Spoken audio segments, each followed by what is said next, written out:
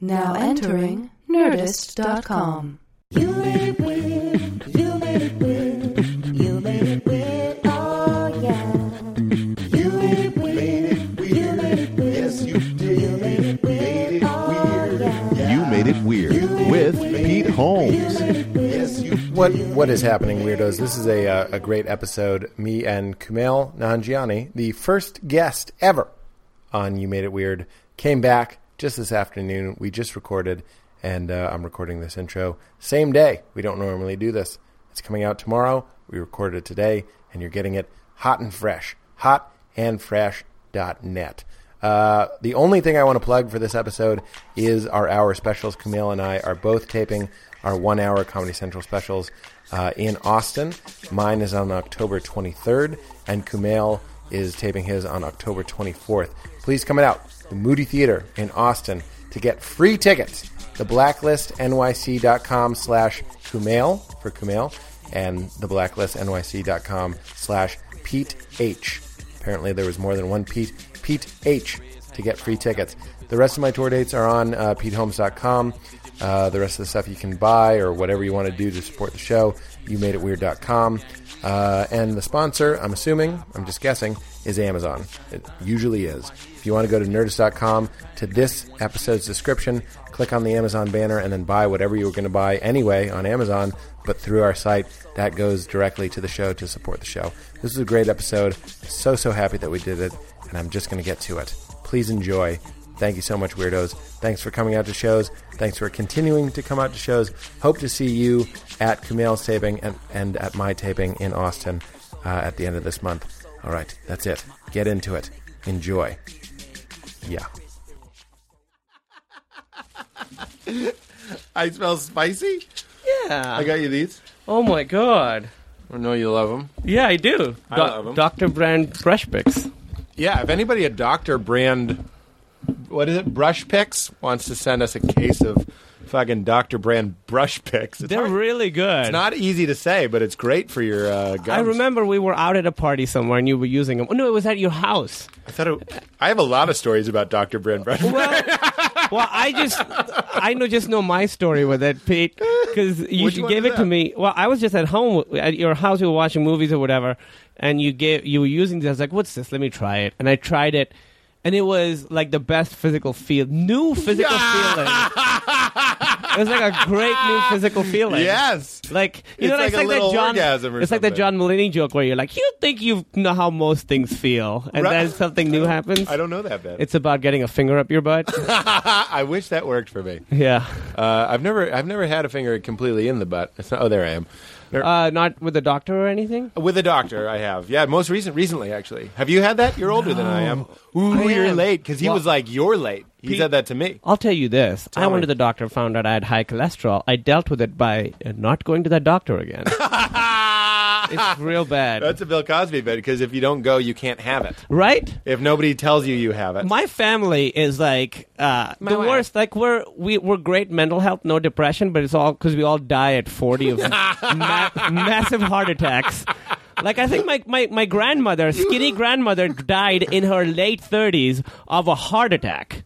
Like, whoa. Yeah, which never happens. Whoa. And the doctor must have been like, she looks like she died 3 weeks ago, because these heart attacks are like intense. Like, there's no coming back. Wait, the Nanjiani heart attack? Is this a brand of heart attack for you to be afraid of? Yeah. You have high cholesterol. Yeah. Why not eat some Honey Nut Cheerios or something? My dad, Isn't that what in you his do? mid-20s, got diagnosed with high blood pressure. Did he diagnose himself? No. Isn't he a doctor? He is. People but probably thought I was just being racist. my whole life. I'll let you guys know when I'm being racist. My dad is a stereotypical doctor, although he's a psychiatrist, so that's slightly different. And a disappointed one.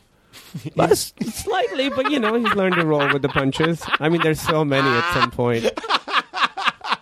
He's just turned so many times around with those punches coming in. Never-ending punches. He doesn't know which way is forward anymore, so it's fine. He's like, should I be disappointed with this or like excited about it? He doesn't know anymore. He mixes it up. Yeah. He's improvising. Yeah. He's calling an audible every It's like- time you give him news. Yeah. You're like, Yeah. or yeah. Either It's way. completely, yeah.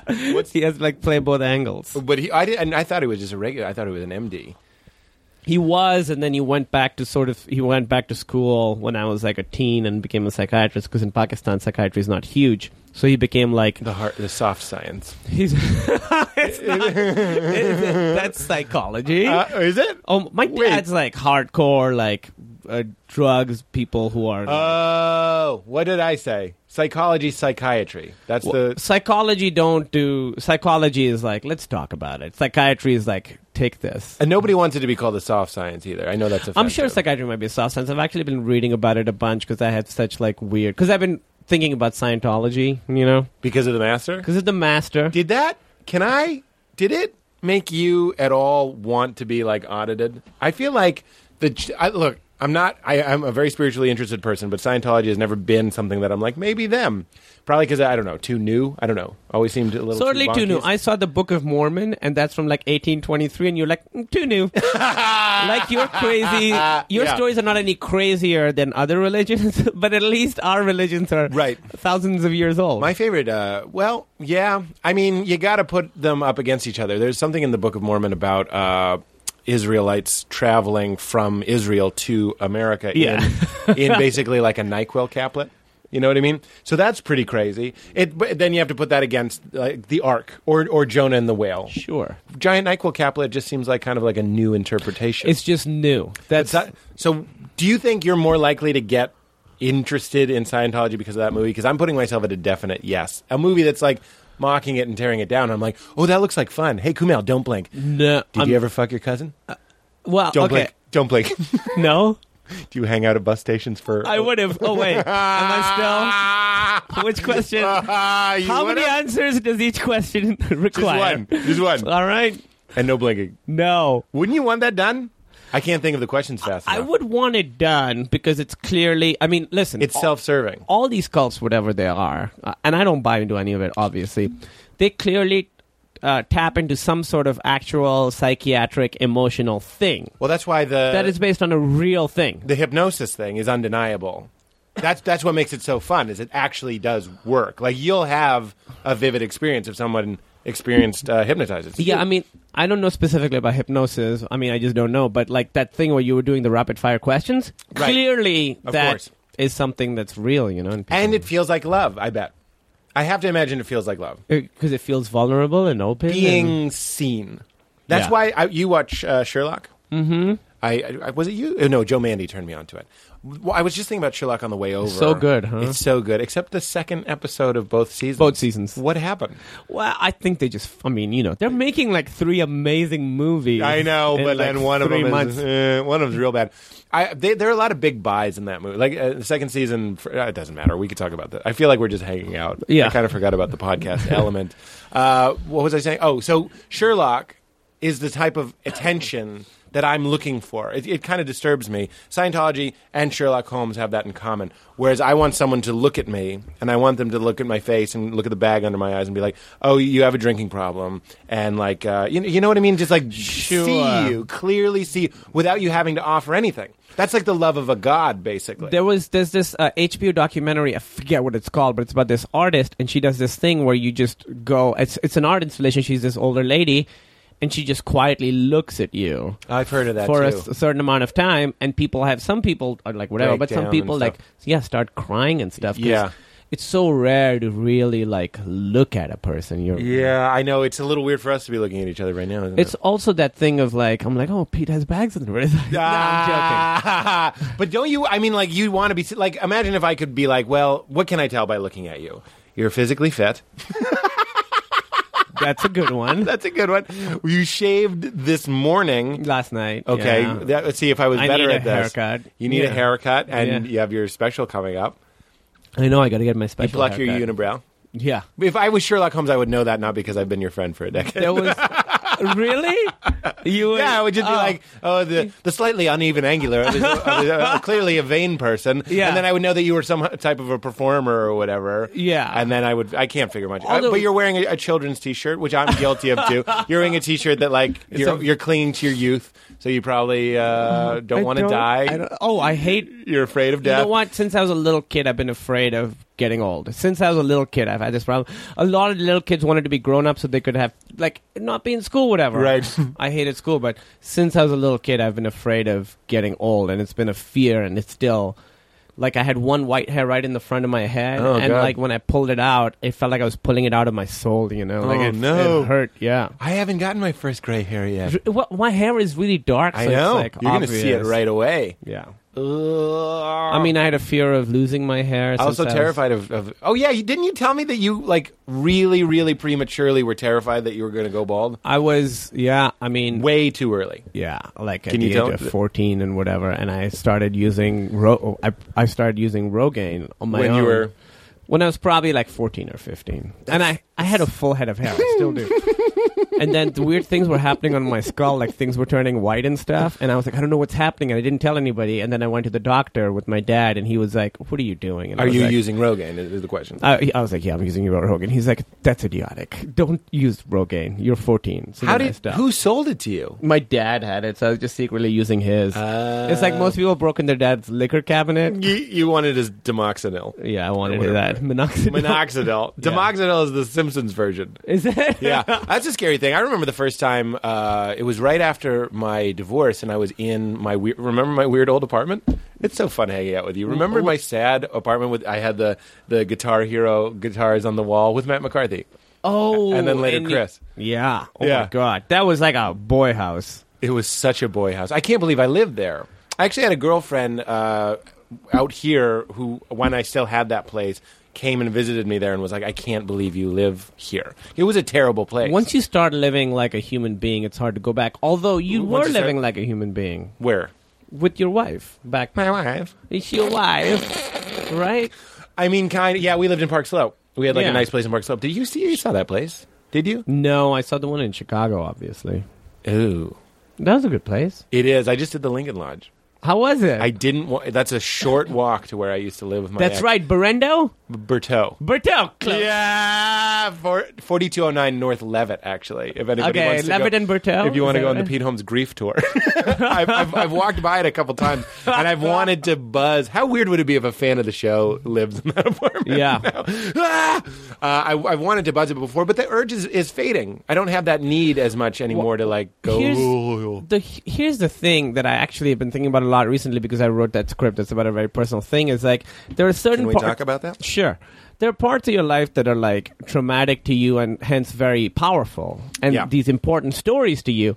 And then part of going to therapy or part of getting over it is sort of diminishing the power of those stories, which is good because you move on. But it's also sad in that Yeah. these stories that were once so important to you and such a part of you, like, You squelch a real drama, like a real thing happened. yeah, they're like black and white faded versions of You're themselves. right. And It's like Eternal Sunshine, and you start erasing them and minimizing them and making it less meaningful. But it was. I mean, but that's part of what moving on is, but it's also really sad. Like, you know, I have the story of, well, it's not, I don't know if I talked about this. My grandfather and I always, like, didn't get along. We hated each other, you Right. know?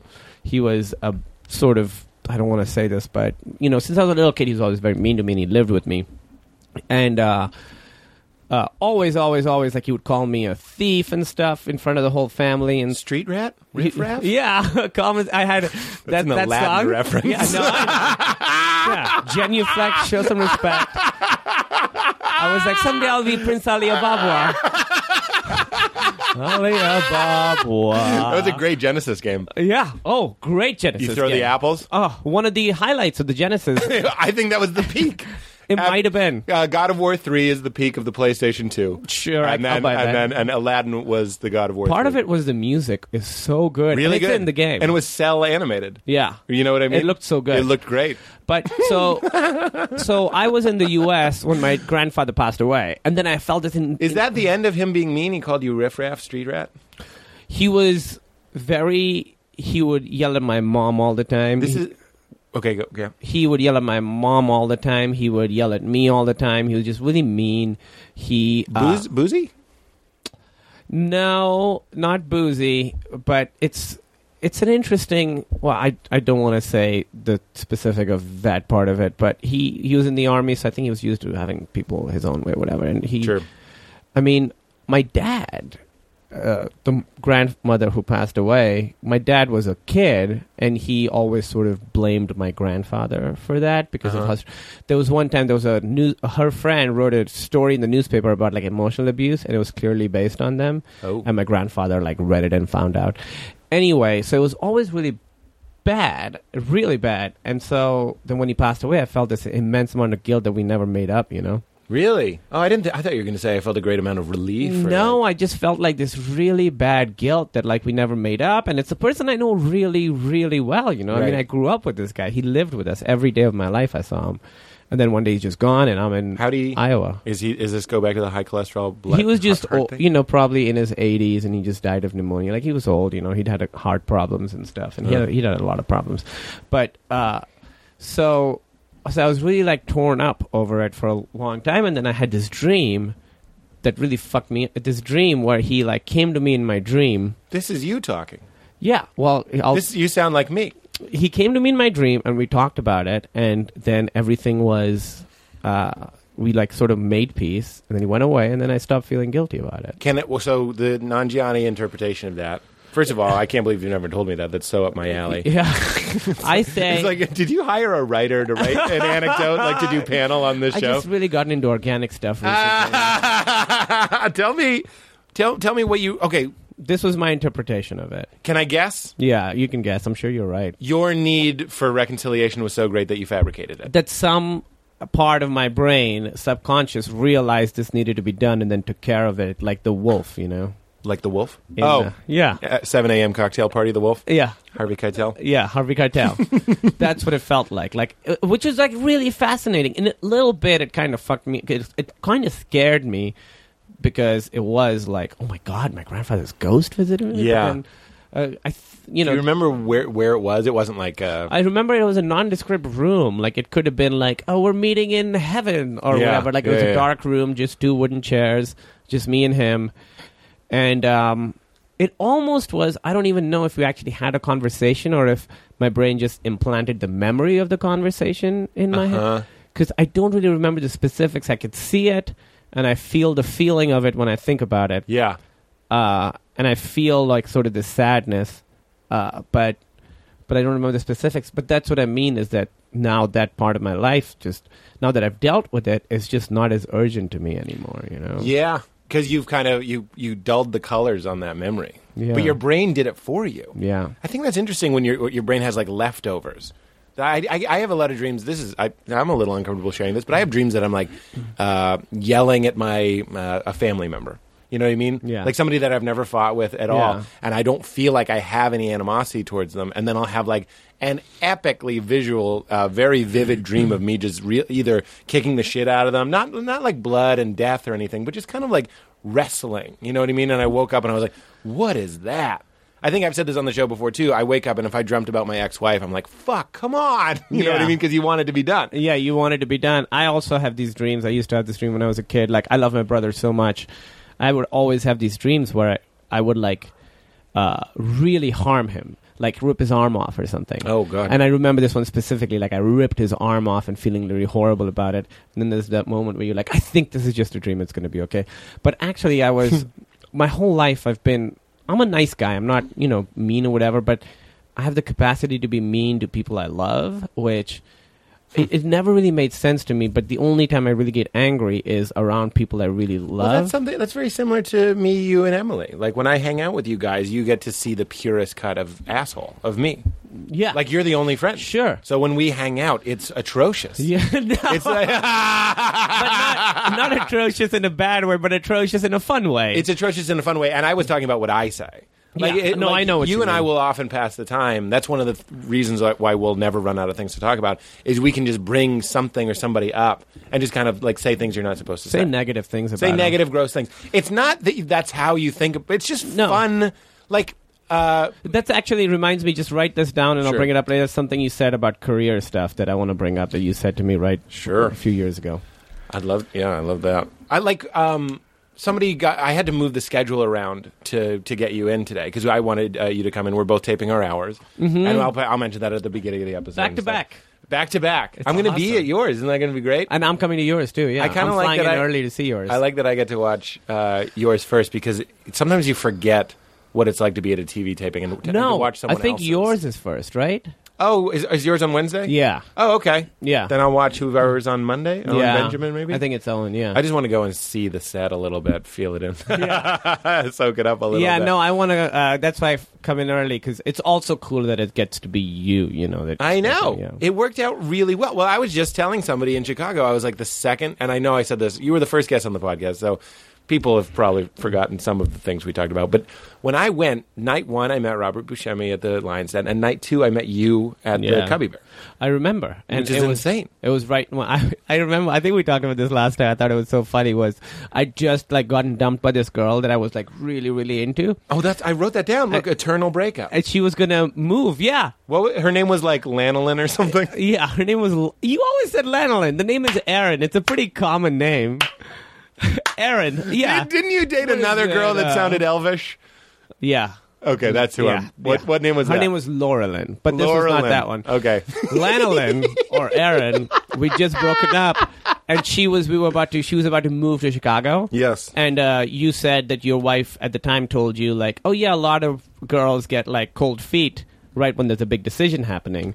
And I was like, oh, okay, and then they come around, and you were like, no, they usually don't come around. Wait. Say that again. You told me your wife was Becca. You told Becca that I just got dumped. Her name has never come out on the podcast. I'm sorry. That's Is that okay. bad? Who cares? She has no web presence. Go ahead, Google it. You've certainly gotten over it. But you told her that I got dumped just before she's going to move and live with me.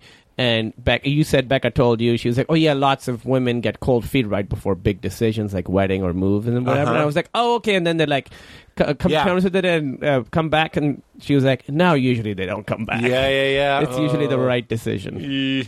Well, it's true. I forgot about that pressure. When you're in a relationship and you think it might not be right, you forget the pressure of like upcoming trips are huge stressors. Moving. How many people do you know? I know several. I can think of several currently that like might be moving in together or did move in together because one of their leases ran out. Yeah. Like I've had girlfriends that we almost moved in together because it was like, well, your apartment sucks and my apartment isn't. We could together. I mean, there are get a one bedroom. Relationships progress for artificial reasons all the time. Stupid reasons. Going to a wedding too is a big elevator. Yeah. Like, together. Yeah. Like seeing people exchanging vows. That's like... watching the wrong movie could be like, yeah.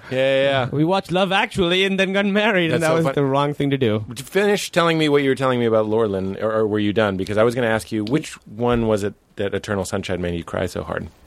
Oh, it must have been Aaron. Not Laurelyn? No, Laurelyn was not as... We never were as serious. Because you and I saw Eternal Sunshine together... it was one of those weird times that as I get older, it'll just become more sepia toned, and like we're all playing stickball, and doing the Chicago Open. We're playing frisbee, but like just 2 feet away from each other. But you remember, this used to happen in Chicago. I just went and saw the movie Comedian, and like, were you there? I don't know if I was there with Josh Cheney. I know because that's the thing is at the end of the movie we stood up and the whole theater was just like all the comedians in town. Yeah. And then when I went and saw Eternal Sunshine, we would run into. This was in Lincoln Square. We would run into people, and I think I ran into you, and you were really, you looked fucked up. Yeah, it really got me. That's still one of my favorite movies because I think it really gets. There's a really, I think, important thing about relationships that Hollywood movies never portray, where I think. Just because a relationship ends doesn't mean it failed. Some relationships, I think, are only meant to last a certain amount of time, and you can spend 2 years with a woman and have it be wonderful, and then when it ends, that's not a failure of the relationship. You guys got stuff out of each other, and then you move on. It wasn't all or nothing. Yeah, it's not all or nothing, and that movie understands that, and it's about people who can't accept that, and so keep erasing, going back to each other, and having that same relationship. Well, I think you told me...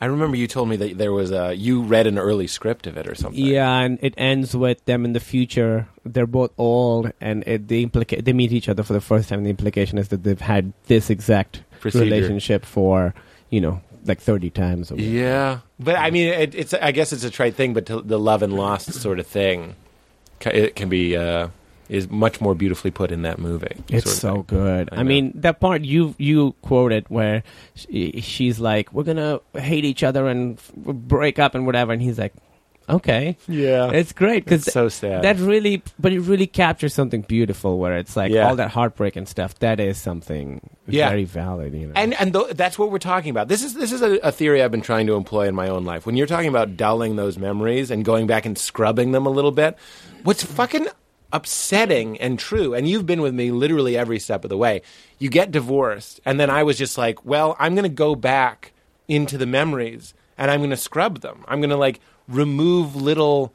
We had nice times. I don't really remember them. Isn't that kind of fucked up? See that there's a sadness to not being sad anymore. Also, Yeah. Well, it's surgical. Yeah. I want to get the tumor, but I'm taking some of the healthy tissue with me. you have to. I have to make sure I get it. It's like ripping off. It literally is like ripping off like two pieces of tape where like Yeah. bits like are on each other. Yeah. and nothing will ever be the same. But I mean, when I look back on that relationship, I don't have any specific memories anymore, and that's just like a survival instinct. But it's tragic. I think the lesson of Eternal Sunshine and what you're saying is that just because it ends doesn't mean you can't be like, that was fucking great. I think I've been better about that since then because I've had not a good number, but a decent number of relationships. I've been like, that part of that relationship was fucking awesome, and I sometimes miss it. Oh, here's a weird one. The Frankensteining thing. You're famously married. You and Emily come up famously on this show. Famously You come married. up all the time, and you're always sitting right behind your shoulder. there's and I'm our always picture. referencing you guys. But like, what troubles me is like, in relationships in general trouble me. I'm right now in a place where I'm just like, I don't fucking know what is going to happen with me. Like, I feel kind of like a little bit ungettable, a little bit unlovable in this sort of weird way. Don't get me wrong. I'm a big fan of myself, and you know that. But like, it's not like, oh, who could love me? There was no danger of me. It's just what's worse is you marry the first person, and this has come up on the show before. You marry the first person you have sex with, and then that has this own kind of stupid saccharine purity. Oh, yeah. Or you start dating other people, which is what I did after my divorce. And then what you do is you start Frankensteining. You go, I wish they had the sense of humor of this one, and literally the hair of this one, and Oh, yeah. I wish they were tall like this one or shorter like that one. And then you're just like, we have friends. Oh, of course, we won't mention them, but just friends that just like will never find the right person because there is no right person. You've just made this like anomaly, and you're just going to die alone playing this never winnable game like golf. I mean, it's such a hard thing. You just have to find somebody that I think makes you better and you make them better, and you're both sort of get something out of it. You get more out of it than you put into it, you know? Yeah. So, Oh, that's a great way to put it. because I see so many people who are like working so hard in their relationships all the time, and I'm like, what is it worth it? Yeah. If your relationship should not be your source of stress, obviously there's periods where stuff happens and it's hard and you have fights, but overall it should not be a source of stress. It should be a source of strength. Yeah, it should be your safe space. It should be your safe space. I've been thinking about self-love, too, and also that element of it. Like, we're talking about me wanting Sherlock Holmes to see me wanting a god to see me wanting my therapist to see me wanting the fans to see me in the audience that night to see me. All that stuff is like, please, somebody get this, somebody love this, somebody affirm this. And then, this is going to sound weird, but I'd really like to hear your take on it as someone who I see as being in like just the relationship that would all, as I told Emily, like defend and go to war for. You must have a good amount of self-love in the sense, this is what I want to tell you, is that like I realized, I kind of had a nice little epiphany where I was realizing I was very needy, especially when it comes to like going out with a girl or something. I'm like, oh, I hope she likes me so much. Then I was like, I know me so much better than anyone will ever know me. And no one will even come close to how well I know me. I know those weird thoughts when you have to get up for an early flight and you get up at 4 a.m. I know those fucking I know those dreams that I'm talking about where I kick the shit out of my brother for no reason. You know, I love my brother. I don't even think that's a real dream. I'm just saying you have some violent dreams. I have negative thoughts. I have ugly thoughts. We have the conversations that you and I have. And then I'm like, at the end of the fucking day, though, I love myself. I really do. I know that sounds, you're not like supposed to say that, but I think there's a healthy way to be like, I know all my bullshit and I still love me. And then I'm like, why can't that be enough? I have conversations with myself where the character of me is talking to me and he's like, why isn't it enough? I love you. I think you're great. Why do you need someone else to think you're Well, great? so much of the way we see ourselves is based on how other people see us. That's such a big part of how you define yourself is how other people see you. That's why, like, you dress a certain way. Yeah. And it makes you feel a certain way when people look at you a certain way. And it's so, like, inexorably linked to who you are is how other people see you. There's that thing, like, I remember I switched high schools and I was like, oh, now I'm a completely different person. You can be another guy. I could be whatever I want, and then you can sustain that for 2 weeks. You walk differently, and then everybody fucking sees you who you are, and you're like, no, I'm the same guy. Yeah. So you sort of try and base yourself on who, but it's also like you were saying, you know yourself really well. I feel like I know myself really well, but then I also find certain things, like, for instance, Emily said this to me recently, and she's so, like, good at this stuff, and she's known it for so long, she doesn't say it. I was saying how, like, I'll get mean to people I really love. So I'll say some things to Emily that I know I don't mean, that I just do to be an asshole. You know? Like, I know. Do you have an example? She might not want you to say, but... No, I don't know a specific example that would make me look like such a dick. It doesn't happen all the time, but I can do it to my mom, my dad, my brother, and Emily, I'll say something so mean, and she says, all you're doing is you're saying something shitty so that you can feel guilty about it and beat yourself up over it. And I was like, that's exactly right. But you enjoy the guilt and the catharsis of it. I think because of the religion I was raised in, guilt is such a big part of it, to a point that I didn't even realize. Yeah. I mean, it's all based on reward and punishment. Mostly punishment, not even reward. Yeah. To me, Islam was always about trying to avoid punishment. And that punishment is that thing. I still, the way, like, if I do an amount of writing, then I can play a certain amount of video games. It's all, like, based on the same system that Islam is based on. My whole life is based on that system still. Like, that blueprint is there. So that's what this is. This is like, if I'm shitty, I get punishment, and I can punish myself for it. And that feels good. It doesn't feel good, but it feels... Familiar? I can't even say it. I think guilt is like... I bring guilt on myself so much all the time. Yeah. I feel shitty if I play an extra video game, Right. And if I don't, like, get enough writing done one day, I feel guilt. See, that's the thing that comes up on the show a lot, though. This is one of your dysfunctions. And I don't say that with any judgment. I share that. So let's call that a dysfunction. But then it also seems to be empowering you in this way. Sure. You're writing more, you're playing video games less. And then also that guilt, reward, pain, pleasure system, which I also share in a very real way, it helps us on stage because we're like, I work better, I dance harder, I don't want to fail the crowd. Yeah, I mean, you see the people who are content with their lives, and they're like terrible comedians.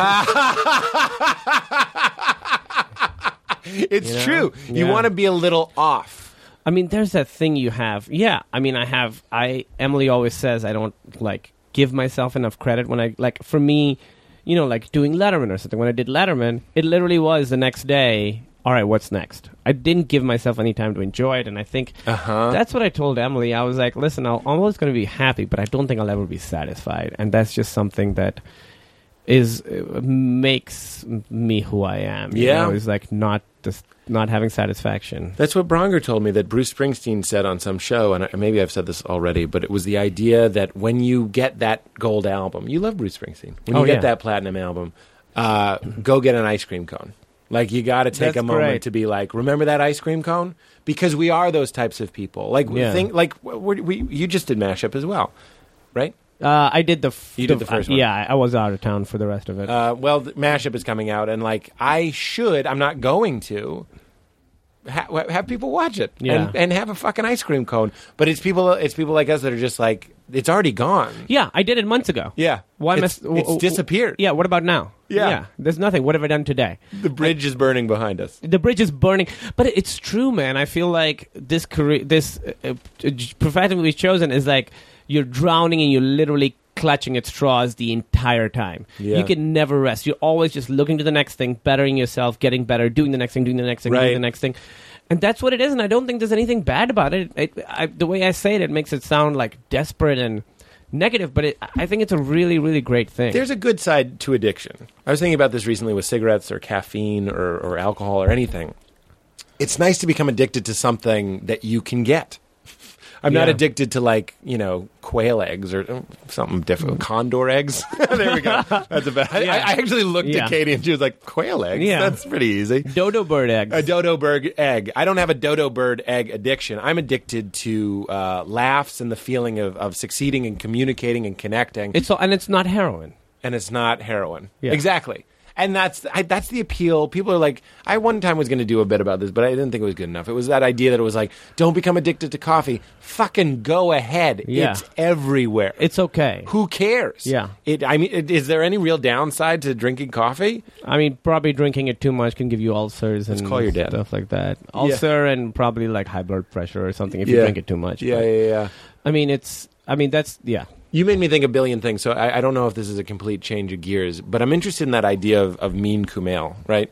And that I share that as well. Also, the guilt thing, if I may, for me, and I know I've said this on the show before, but like doing something bad isn't just the thing; it's the guilt. I just want you to know I completely relate to that idea. When I was younger, I would look at internet pornography and jerk off, and that was only part of it. That was like warming up the spoon of the drug. Yeah. The injection and the high was the deleting the cookies and praying to God and telling Yeah. him how fucking sorry I was Yeah. that I jerked off the dick he gave me. I mean, you sort of told me this. Yeah, you. so sorry. You gave me this. Why did you give me this amazing car Yeah. if you didn't want me to drive it? I'm not going to give a monkey Yeah, a it's like- can of whipped cream Yeah. and not expect him Yeah. to shoot it Yeah. everywhere. You can look at the can of whipped cream, but don't. That monkey's going to be high on nitrous and shooting whip topping all over the jungle. And I'm going to love him anyway because that's the kind of God I am. Well, see, that's the difference. Our God was not like that kind of. Our God was a vengeful God. You mean the Islam God, or are you including my God as your God? Well, my God was definitely a vengeful God.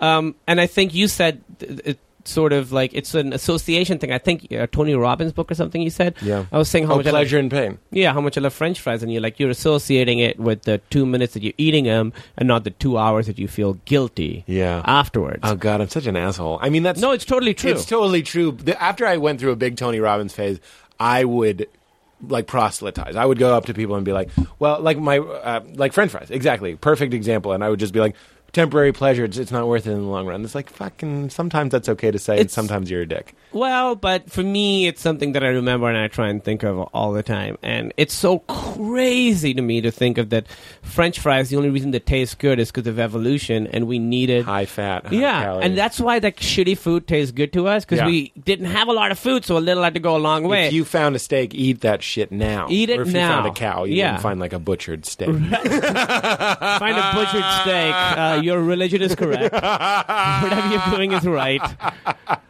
Yeah, that is a bizarre thing that we used to like go days without food. I just saw that billboard that was like most people only need 2,000 calories. I was just on the road. Oh, yeah. You can eat a fruit cup. You can make it on a fruit cup. Totally. If all you have to do is an hour of stand up, Tommy Johnigan, that's what he does. He eats a fruit cup. He does his set. He eats another fruit cup, goes to bed. Like 2 fruit cups. Yeah, you Fine. totally can, but it's such like a reminder of like how we're animals, and us in the society is us just trying to sort of escape in everything we do. Everything we do is try to like hide from that, We That have we're bathrooms animals. so we don't shit in the open, Yeah. and we only have sex with one person. Yeah. and, all that stuff. What's the Disneyfication of things? I was just rewatching the same Bukowski documentary that I always reference on the show. I know like 5 things. But they were talking about how Bukowski was like, he is shit and piss and cum and fucking, you know what I mean? Like fucking weird old broads and rail cars and shit. But that's the soul. That's the human soul. It's so uncomfortable. Like when you take a photo and your eyes turn red and we remember that we're just fucking lizard heads. You know what I mean? heads, yeah. Yeah, we don't want to be lizard heads. I want to live in Walt Disney's America. I want to eat pie and I want to call women ma'am. But like, I was just talking about this, like, Shane Moss, because we were talking about how, like, rape, I can feel people already offended. I haven't even said anything. But, like, that was part of we're all here because someone raped somebody at some point. On a long enough timeline, Oh, yeah. someone raped somebody. If you watch animal documentaries, It's all rape. it's all rape. Yeah, nobody's asking you to the river first. Like, okay, like, yeah. Nobody's like, hey, you want to go get a dinner or something? Hey, what are you doing Friday night? I'm just going to come at midnight and rape you. Oh, that won't work? Yeah. How about 8 p.m.? Eternal sunshine. I mean, cats' penises have spikes on them so that the woman doesn't get away.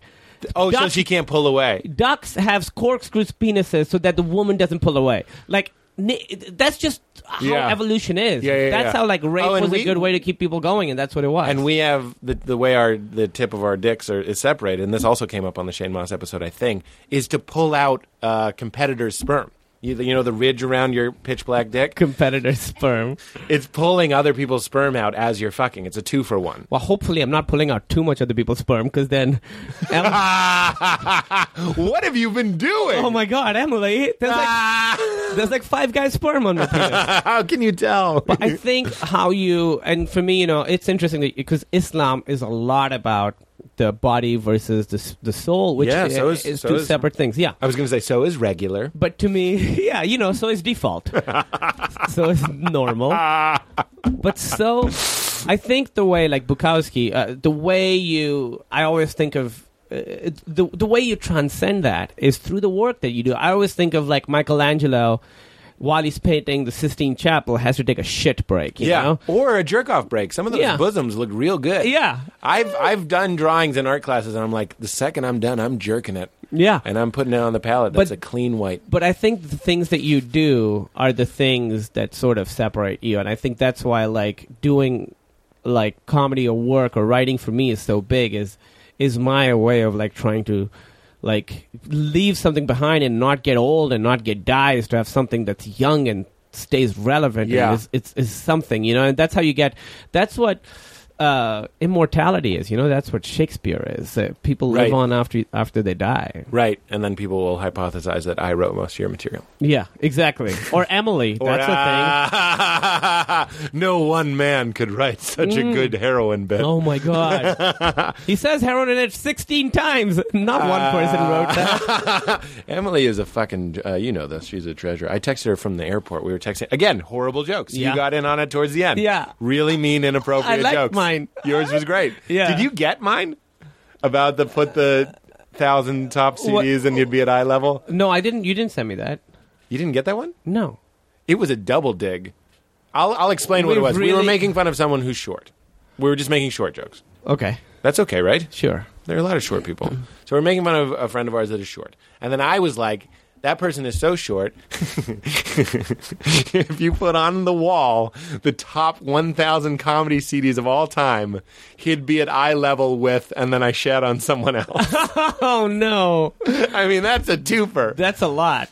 You know what that is? That's old Petey Pants in the fucking airport, losing my god. I was killing 4.5 hours at O'Hare. This was yesterday. Do they have Potbelly there? They don't. Midway. Midway does. Midway has Midway's Potbelly. the way better airport.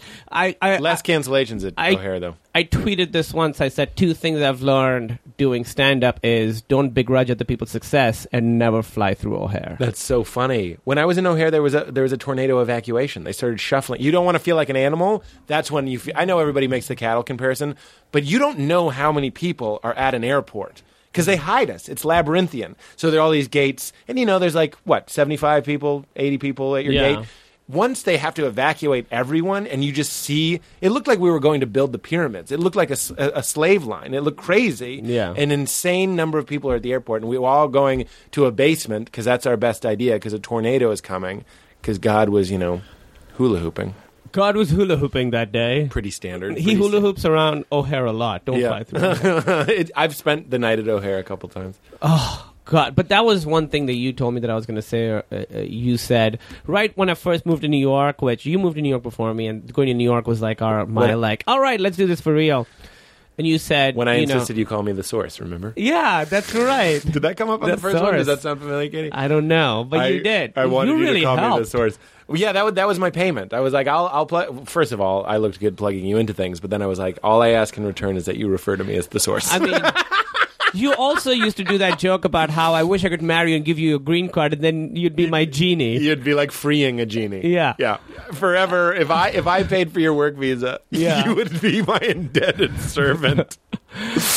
Honestly, there are 5 people that I'm like, oh, these people really helped my career, you know? Yeah. And it's you, Sure. Oh, Eugene thank Merman, The Merman. Showalter. When I said, oh, sure, I meant you as well. I wasn't like, me, yeah, of course. Showalter. Yeah, and I can't even know the other. I'm trying to think who it was. Michael Ian Black.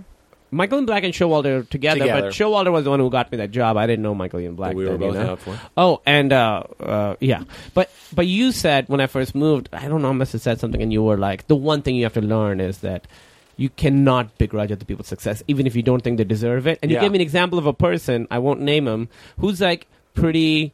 He was like, I'd heard his name. I'm going to mouth it. Yeah.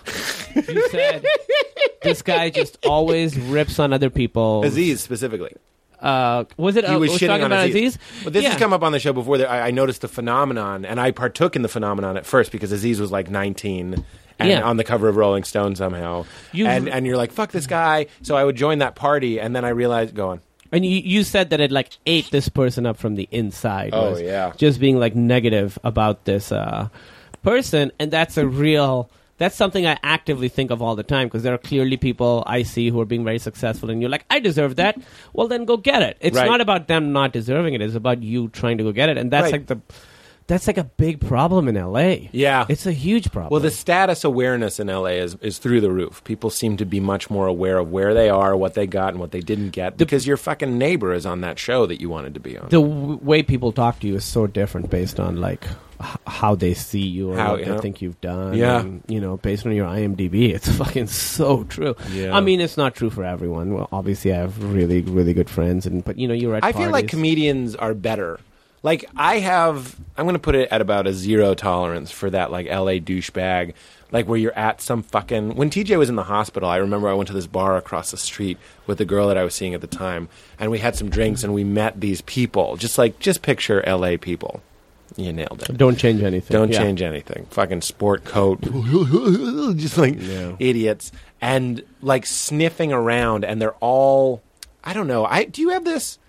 I have a competition in me, like There Will Be Blood. I have a cruelty in me towards people who purport to be talented, and they're like, I'm a writer, I'm an actor, I'm a musician, and they're garbage, because it's kind of like ruining the pool. Is there anything sadder and more tragic than that, though? Can you imagine? I say this all the time. To have the drive but not the talent is one. I think is the saddest scenario. Yeah.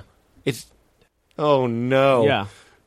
Did you hear that? You don't have your earphones on. Yeah, no, there are people that we know, and we see them sometimes still, that have incredible amounts of drive that just aren't doing it. But there's something worse about... I was watching, this is such a funny quote. Do you know Henry Phillips? He's really funny. He does like songs, he's really funny. He made this movie called Punching the Clown, or he's just the star of it. Made it on his own with like no money. It's really funny. There's a line in it where he says, he said, Einstein said, if people know how hard I work, they wouldn't think I was a genius. Oh, that's funny. And then he says, well, if people knew how little I worked, they wouldn't think I was so shitty. It's such a funny... That's really... I thought you were going to say, if people knew how hard comedians work, you wouldn't think we were so funny. It would just be like we were tricking them somehow. Like all this calculation ahead of time. I mean, there are certainly comedians who you see that you're like, oh, you're doing math and you're good at it, but it's still math. But then there are some people who... X Factor. The X Factor. That's what TJ was. The reality of it, you know, the core of it, finding something. Yeah. Connecting. That's the thing, like you were saying on stage, like you go through so much of life just not being engaged, you know. That's why we like the stage. It's like... Oh, it forces you to be in the moment. Yeah. Yeah, it's another disability. It's my inability to really connect and shut off drives me to be on stage. I just did Appleton, right? I was doing a weekend in Appleton, and I told the opener, this guy named Brian Miller, and I was like, I don't know, man, I'm just really anxious today. Really, like a clean... Mulaney calls it free cocaine, anxiety. I was really high on free cocaine. Like, I was just... Everything was wrong. I was just thinking about, like, you know, dark thoughts like Louis C.K.'s bit about, like, the best case scenarios, you'll fall in love and then they'll die. You know what I mean? Yeah. Or you'll die. And, like, really bad thoughts. Really looking at, like, weather and the decay of the earth. Just, like... That sounds more like depression, but it felt more of an up. It wasn't a down. It was up. Yeah. It was like, oh, no. And then we're about to do the show, and he's like, well, what are you going to do? And I was like, I'll be fine right after the show. And I was. I did the show, and I got off, and that's when I'm completely connected. And I was going to say my dick is hard, not even to be dirty, but, like, I feel like fucking solid. It's also so weird to think about that it's, like, specific chemical things happened in your brain that did that. And we are such a, certain chemicals weren't coming out, or they're coming out wrong, and then you do this, and then the right chemicals come out. And I've been reading this book called The Psychopath Test. I haven't finished it. The psychopath what? Psychopath Test. And this is why I've been thinking about Again, I didn't hear. the Psychopath Test. Test. There's a test that psychiatrists give you to see if you're a psychopath. Is it the one about your father's funeral? I don't know. It's like 40 questions. Oh, okay. It's a bunch of questions. And you realize how much you are. This is why I've been thinking about psychiatry and why I think drugs are overprescribed, psychiatric drugs, but not necessarily a bad idea, is because your brain is a specific organ. It's like a computer. And when somebody's depressed, you can't be like, snap out of it. It's a disease. Something's happened to their brain. Right. Psychopaths are just people who are born with a bad brain. Like a part of their brain is too big or too small. Right. This is true. And then they're just... certain things don't align, Right. And so that's why, like, when you go up on stage and then you feel better afterwards, there's like specific things, chemicals were released in your brain, and you're conditioned to sort of certain things give you these chemicals. Well, this goes back to something that I've been feeling pretty depressed about lately, or not depressed, but just troubled about lately, is the idea of judgment, not only in society, but then the idea of any deity, okay, judging a human being's actions, okay? Now, I know even me, when I say that, I go right to Hitler. So can we fucking get Hitler out of this discussion, please? I just want to talk about regular people. Pol Pot? What's that? Pol Pot? Pol Pot? Do you know Pol Pot? No. He's a horrible dictator guy. I just pictured a game where you have to pull a pot, like in Pakistan. They were like, "You guys want to play Pol Pot?" And you thought I knew what it was. No, we didn't have Pol Pot. We had Neo Geo. Well, the difference is you really wanted Neo Geo in your house. You didn't want this guy. He was like a big ethnic cleansing, Okay, no good. No good. Well, let's take the extreme examples out because they're in the way. But I was talking about like the guy. I think this came up on the show, but it bears repeating. The guy that killed all those people in the 70s in Texas, he went up in sharp, with a sniper rifle. Basically, every time we talk about people like sniping for no reason, we're basically referencing this guy. Who's this guy? I forget his name. Okay. It doesn't matter. He goes up and he shoots all these people. This would like destroy him to be like, it doesn't matter. Do you know how many people I killed? Now I have to come back. Every time I pulled the trigger, I was like, they'll remember. Each bullet had "they'll remember" on Yeah. it. Oh, too real. So he shoots all these people, and then he shoots himself. And in the note, he said, "Please give me an autopsy. 2 months ago, I started feeling differently, and I couldn't stop. All I could think about was doing what I just did, and killing myself." So they give him an autopsy, and in the part of his brain that controls violent impulses, empathy, all those good things that make you not a sociopath, he had a fucking golf ball tumor. You know what I'm saying? So this motherfucker grows a tumor. So okay, look. I'm not here to say we shouldn't judge a guy that shot 75 people or whatever. I know. And I'm not here to say that I can't fathom, I did for a very long time, the idea of a God sending somebody to hell or judging them for what they did. But when you look at the computer and you're like, oh, he had a virus. There was a virus. Yeah. He went to the wrong website and he downloaded the virus that makes you want to shoot people. The better example, Kumail, same guy, different guy, same kind of thing. Guy was our age, started having pedophilic tendencies, wanted to diddle kids out of nowhere. He didn't act on it. He goes to the doctor for headaches. They find a tumor. They remove the tumor. The pedophilia leaves with the tumor because it was in the part of the brain, sexuality and reason and all that sort of stuff. Fucked up. So it was in the part of the brain that makes you and I not pedophiles. Well, I mean, that's one of the greatest things you could be like, I'm so happy I'm not attracted to kids. That's one of my bits. Is it? Yeah. That's exactly true. Like, you should give thanks that you're not attracted to kids. Who is like, oh yeah, I want to choose. Oh, perfect. Great. Yeah. That's in the bit. I go, what if what I was aroused by was illegal? If tomorrow they were like, MILF porn is illegal, I just have a weird basement with blank VHS tapes of MILF porn. Yeah. And there'd be like a book you pull to get to it. She's clearly just in her early 30s. Justifying it. They're just calling it MILF porn. Yeah, that's so There's funny. no way that 20-year-old kid is her son. Right. So why is this? This is always the thing. Is like with MILF porn, she's 32. Yeah. Why is this grown man? He's the friend of the kid of your son. Yeah. Why is he hang out with a 12-year-old? Yeah. That's a creepy, weird thing. MILF porn, number one kind of porn. Yeah. Well, always. Isn't it interesting that that's been a new thing? Like MILF porn is fairly new. Just means hippie and booby. Yeah. That's Then, I mean, it can get a little weirder, I guess, if you No, start... but just the idea of it. Yeah, no, like- I know. When we were kids, I wasn't stealing my brother's MILF porn. No. It was all like Baywatch beauties. You know Oh, what I yeah. mean? It was all like Shannon Doherty takes her top off. There was no like, this bitch who's definitely had some kids takes her Yeah. top off. I like saying bitch. I know it's offensive. It's fun to say that. Well, also, but the brain thing you were saying, you know Zanku Chicken? It's a local chain. That's the story of that. What is? Zanku Chicken is a local. Oh, yeah, chicken. yeah. It's really good food, but they have the secret garlic sauce. It's really good. The guy who owned it, it was his mom's recipe or something. He had a tumor in his brain. But one day he got up, and it was all diagnosed. Put on a suit, tie, drove over to, like his sister's and mom's house, killed everyone, and then himself. And that's the story of Zanku Chicken. And Still good chicken. it's That's their great. slogan. Hey, still good chicken. I mean, you're still coming, right? It's sort of like how, like, after R. Kelly had, like, peed on that little girl. Yeah. And then the song came out, like, remixed to Ignition. Yeah. And you were like, all right, it's still a pretty good song. Yeah. It's like that Jake Johansson bet. One It's of, such a one of your great song. faves. I know Starbucks, evil corporate empire, still pretty good coffee. Yeah. See, I don't like the Starbucks coffee. But, Yeah, you but do love Zanku chicken. I do love Zanku Chicken. Put and on I a think suit and drive over and get some. remix. they just embrace it. Just a water pistol, like, hey, it's October 31st. Zanku chicken, don't fight the impulse. Yeah. Do it. Oh, no. Yeah. Our founder didn't. But that's the thing. So where do we put judgment? Well, you think of also, Can I like... tell you one more thing about the Yeah. pedophilia? The guy, they remove it. He's not a pedophile anymore. Then he starts looking at kids again. He starts going, oh. And then he goes to the doctor. It was growing It's back. And they took it out, and it went away again. I mean, you think of So the- who the fuck are we? We're sending people to hell? I'm just saying, We're people are not. going to hell. I know we're not. But Earth Hell.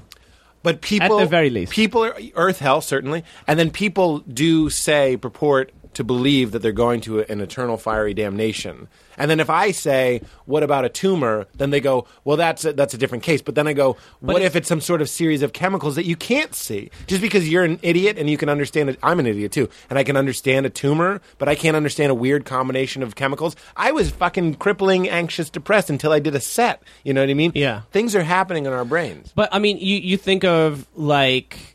Emily, maybe I think she might have talked about it when she was here. She worked with, like, fucked up kids. There was one kid that she worked with. This was a wilderness camp for, like, fucked up kids. This kid was, like, 12, 13. He was a sexual predator. He was a fucking deviant. Emily was like, this kid is bad news, bad news, bad news. He just, like, would, like, try and rape kids with bad news. They tracked down his brother, who's, like, a year younger, find out, like, at the orphanage in Romania, whatever, when he was like a baby, like 6 months, like a year old, he was sexually molested. And so because of that, now he's fucked up. First of all, amazing that your brain at that age can be like, this is wrong. Let's Yeah. change some things to make this okay, you know? Right. So what your brain maybe does is it like fixes it like, okay, so this is fine to do. And then you grow up and now you're a sexual predator. Right. But it happens because you were preyed on. Right. And people are very quick to be like sins of the father, the way the idea that these things are inherited and stuff, but we're still judged. Whereas I think I've had a pretty healthy dose of the idea that I could have been molested. And again, I don't think I have to say this. We're not trying to give crime and terrible things a pass, but I am offended at harsh judgments of like, fuck you, you did that, you're gone. You know Yeah. what I mean? Yeah, I mean that's why I like movies and stuff. That's why I love The Wire, by the way. Yeah. It shows. I'm just watching it now for the first time. This is the problem. I'd never watched it, and people will be like, "You've never seen The Wire?" And now I'm watching it, and they're like, "You're only watching it for the first time." I'm like, what you the can't win. What the fuck do you want from Yeah, me? but that's a morally ambiguous show. Well, but that's it shows fucking the thing. cops and the drug dealers. Yes. Shows both their And perspectives. you root for both of them. kind of. Some Yeah. of them you root for both of them. I mean, I always go to Batman and the Joker. I'm rooting for both of them, Mm-hmm. and both of them exist in me. I just say Batman's winning. I think I think it's just that people don't act on those impulses. You know, again, it's the body versus the Right. soul. Yeah, like you transcend the body. Like, okay, I want to fuck 4-year-olds, but I'm not going to do it, and that is the moral thing to do. Right. And they still have that, you know. Yeah. But there's this new disorder that they're trying to like get put in the DSM, which is like the book is all the disorders. It's people who, specifically soldiers who've been in war. Nintendo DSM. Yeah, Nintendo DSM. It's kind of good. These games are fucked up. There's this soldier you go to a war and you see so much violence and carnage that you stop seeing yourself as a moral force. and it's the disorder that's what happens is you don't see yourself as being able to do good or bad. You don't think you can affect things, so you just do whatever. So it's this new disorder because there's all these kids coming back from like Iraq and Afghanistan who are like fucked up and just like shooting people at ATM machines for no reason. you know? Yeah, because you get a glimpse into... Well, that's one of the troubling things. This slippery slope that we're on right now, this biblical or spiritual slip and slide, is that if I start telling you that I can find a defense for the pedophile, the non-acting pedophile... That's a terrible title for a book, by the way. Yeah, The Defense of the Pedophile. It's a children's book. Hey, listen. Little Timmy, look at it from his perspective. He didn't want to, but is it better if you're asleep? Is it better? Oh, God. Oh, Jesus forever. Well, I forget what I was going to say. Oh, if I can start getting to that place, that mental place where I see God, let's just take the idea of God, as not good or evil, but just everything. That's where people we start losing our footing. Yeah. Why not shoot a guy at an ATM? Well, but here's the thing. This was a big part of me for growing up was just because I can see why you're bad doesn't make you not bad. And I've seen like people who are assholes, and I'm like, oh, it comes from insecurity. And then earlier I used to be like, oh, it's just from insecurity. And now I'm like, no, fuck that guy. He's still an asshole. doing that thing, even if it's because he's broken. Right. Same thing with this. And I really don't think you need God to be moral. Yeah. No, that's something you and I have talked about at length. Yeah. Do you ever have... I think not having belief is a belief. I think it's just as strong. I think a belief in not God is just as strong as a belief in God, and it can come with a set of rules and ways to be similarly to how... Right. Yeah. That's interesting. Because if you, Kumail, and I, and a group of strangers like the Lost Island started society over... Oh, man. You know what I mean? And we were just going to be like, okay... We have to do open mics again? Oh no, this is a nightmare. Shouldn't cocoa nuts taste like cocoa? Yeah, what's and the deal? I see you with your huge palm branch cross out cocoa nuts. Oh, like, fuck. You fucking squash There's only so many things. Why is there a cubby bear on this island? Okay, I'm getting the torch. I gotta go. Oh my God. Tattered clothes. I mean, it's... I actually do have quite a bit because I'm interested in the starting over. Like when I talk to Duncan Trussell, and I'm just like, okay, let's just allow us to be what we are, which is we want to fuck a lot of people. Here's some true things. We like fucking. We want to fuck a lot of people. I'm talking about dudes more maybe than girls. I don't know. Yeah. I can only speak for dudes. I'm going to speak for dudes. But then, like, these social things come in place. We don't fuck kids. That's a big one. Well, but we don't want to, also. We also don't want to fuck kids. That's true. Like I said, MILFs. Yeah. I'd be waiting for I'm them. like so anti-pedophilia. I only watch MILF porn. That's your therapy? If I don't see a white hair, I don't get hard. Oh, if I don't see white hairs...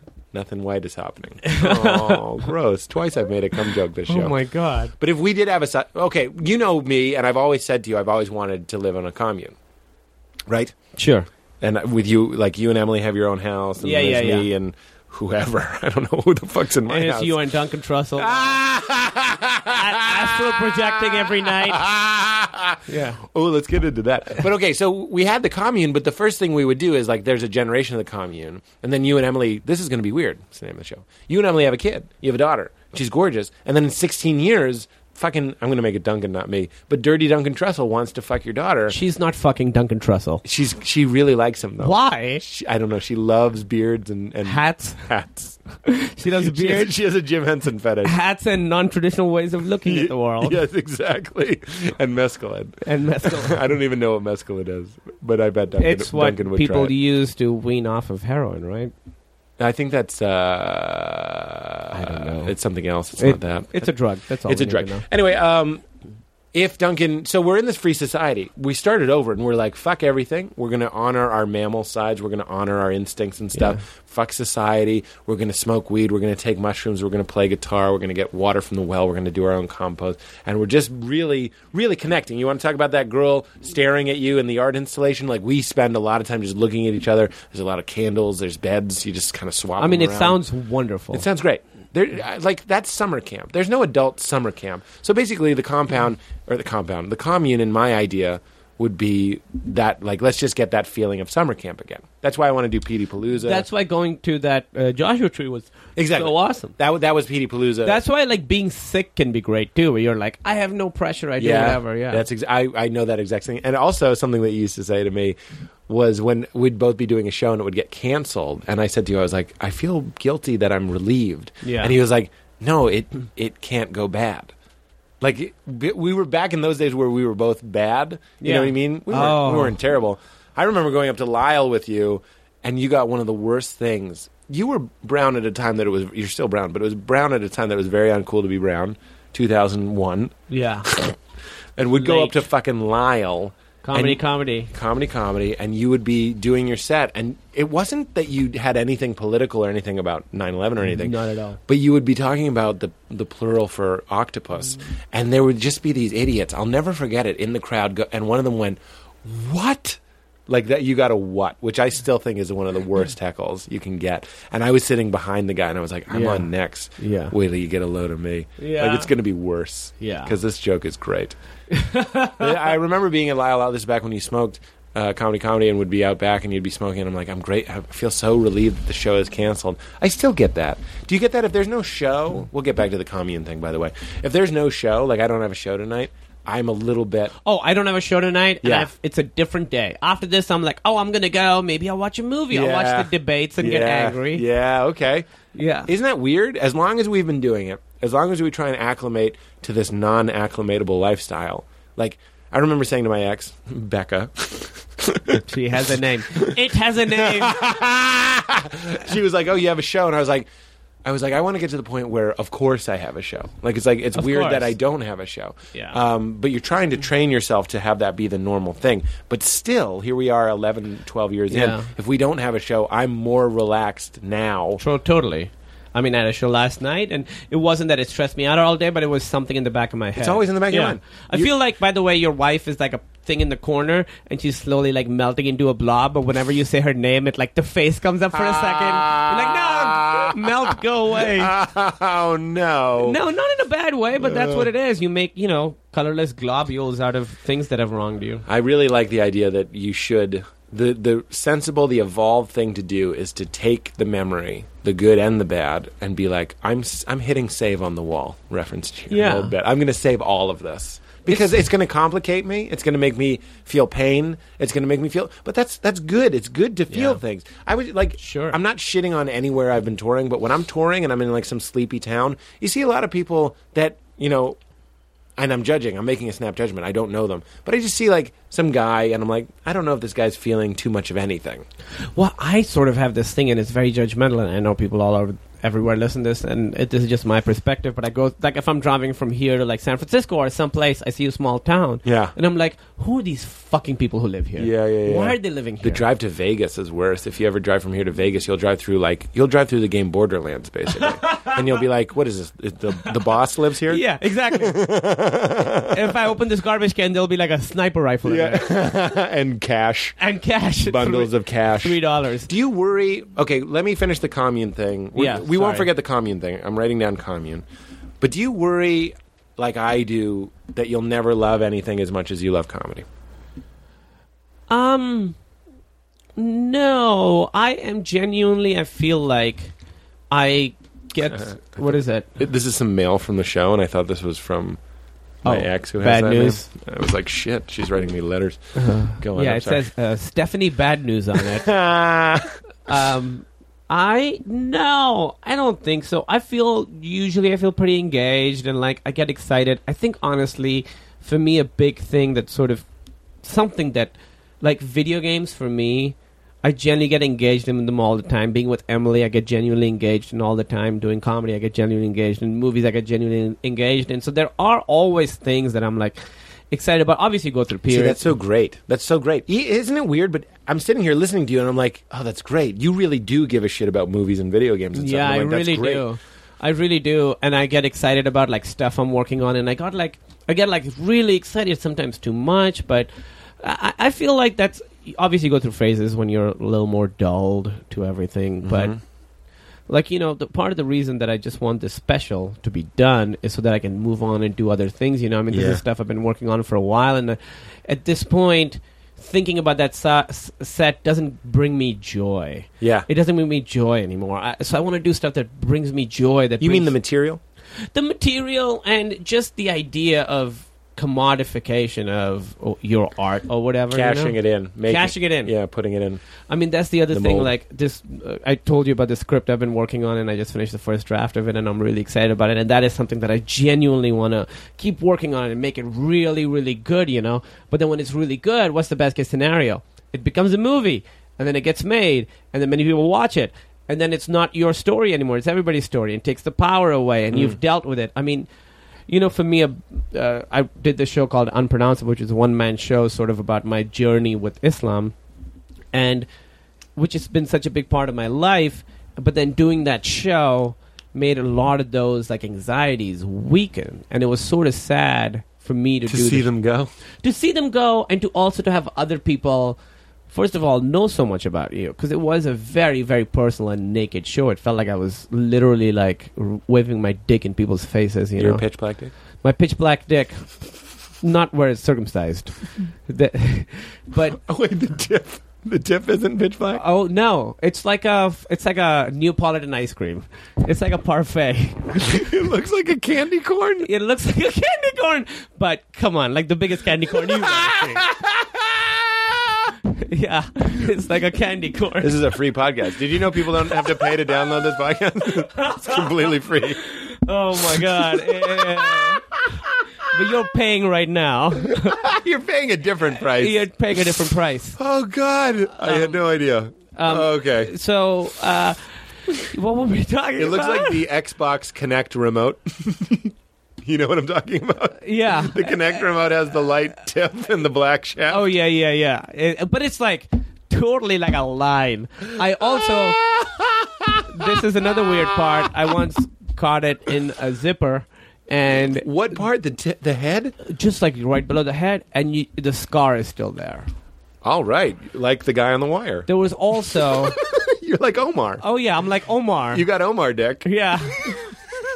There was a time in my life where I just discovered masturbating, and I was masturbating so much. Yes. Honestly, that I'd never use lube. I would start bleeding. Yeah, I've gotten to a red. And there's also a scar for that. Really? Yep. I was in the condo in Appleton, and I was going to jay off because they make you come in. Yeah, please. They make you come in on Wednesday to do press on Thursday. That is the worst. First show is on Thursday. No comment. No, what do I care? It's rough. So I'm in the condo alone, and I was like, I could tell you a lot of things about what I did when I got to that condo, because I was just like, how am I going to face this loneliness of being in Wisconsin? But I was going to jerk off, but it's in a condo. So there's no shampoo. There's no lotion. You know how you go to a fucking hotel, there's lotion. It's like, here, jerk off with this. Oh, yeah. What did you say? Mint time. Mint time. Yeah. It's mint time, folks. I love a good hotel. But here I am, and I'm like, I don't have anything in my bag. I jerked off with shaving cream. Yeah. It's not that bad. Hey, people. Was it gel or It was a foam? gel. I'll tell you this, too. Use less. A little goes a long way. Little goes a long way. At the end of the day, it smelled like I was shaving like a gorilla in there. I really was really cleaning up a huge hairy You beast. used way more than you needed. Yeah. It was Yeah. an embarrassing scent to wash off my dick and my dick and Good balls. thing you didn't get lucky. Is this Gillette? What is this flavor? Yeah. That's the best a man can get, sweetheart. That's the best a man can get, sweetheart. There's nothing worse than calling a girl a sweetheart as she's tasting shaving cream on your dick. Just so condescending. So very condescending. Okay, we got 8 irons in the fire. Okay, go for it. We were talking about the special. We were talking about the commune. Let's just put a pin in the commune because we can get that out of the way. How we're making the laws. How young is too young to fuck? It changes. I'm fine. What is it? 18? Yep. You know what? I'm fine with 18. Europe, I believe, it's 16. Yeah. I don't know. 18 is safer. It's always better to err on the side of being conservative with that stuff. Yeah. Sometimes it gets weird with an 18 sleeps with a 17-year-old, and then they get happens to that happens a lot. Yeah, it happens to I saw a story. There was some a black kid who's still in prison because he was 18 and she was 16 or 17, and they were dating. They were dating. And they were probably doing it before he turned 18. Yeah. Yeah. And then one day, suddenly, it's illegal, you know? Like MILF porn. I really, I'm fine with 18. I don't think it needs to be any younger, and it's not going to affect me. I'm not going to have sex with any 18 or 17-year-olds ever. I don't think I've ever had sex with an 17... Have I ever had sex with an 18-year-old? I might never have had sex with an 18-year-old. I think 21 is the youngest I've ever had sex with. Yeah. Wait, no. I tried to have sex with a 21-year-old. No, I mean, but how old were you when you and Becca were together? She was 24. When was this, the 21-year-old? When was that? When did you try It was to... like a year ago. Okay. No shame in that. Didn't work. Occasionally I'll flip past her on Facebook and I'm like, fuck you, man. We had a lot of chemistry. It wasn't just like some random... I mean, it was kind of random. Why did it not work? I've never really talked about this on the show. It's never come up. We talked about how, like, I haven't had sex with a lot of people, and then I've been single for the past year. And then, like, I've kind of dabbled in the idea of having sex with more people. Whore Island. Right? Well, that's what Emily called it. Yeah. I have to go to Whore Island for a while. And I haven't really been a huge Whore Island person, but there has been some dabbling. And I have no idea what I'm doing. I'm like, let's see what happens. And I remember with that girl, first of all, 21's a little young. But I'm very uncomfortable. This is the way this... Can I have the bottle of that I will say this, that's that not I don't alcohol? think you should be uncomfortable because a lot of guys sometimes think that one-night stands is for them. The girl's getting something out of it, too. She wouldn't be doing it if she didn't want to do it. Yeah, and that's she's getting an something out of it. evolved thing. Yeah. I'm a fucking exciting, interesting person, somewhat, I guess. Yeah. I like that... I like that none of your things about sex are about actually in the bedroom. It's just like surrounding it. Like, I'll be good to you before and afterwards. My dick is the same color. Let's just say that. It's a uniform color and it's boring. You see the tip? You've seen the whole thing. Do you like vanilla? Not even French vanilla. Vanilla. It's not even vanilla bean. Nope. When it's it gets not Madagascar. So this was... It's like Rite Aid vanilla ice cream. Jesus. I'm sorry. No, it's kind of true. I'm just riffing. No, we're riffing bits. So anyway, I don't know. So there was this girl, and I didn't know she was 21 until later, but I think I asked when it kind of... She was being super flirty, which is how it works, okay? Like, I don't really go seeking it out necessarily, but this girl came up and was aggressively cute and was this aggressively in flirty. L.A.? This was in a comedy club. Okay. On the road.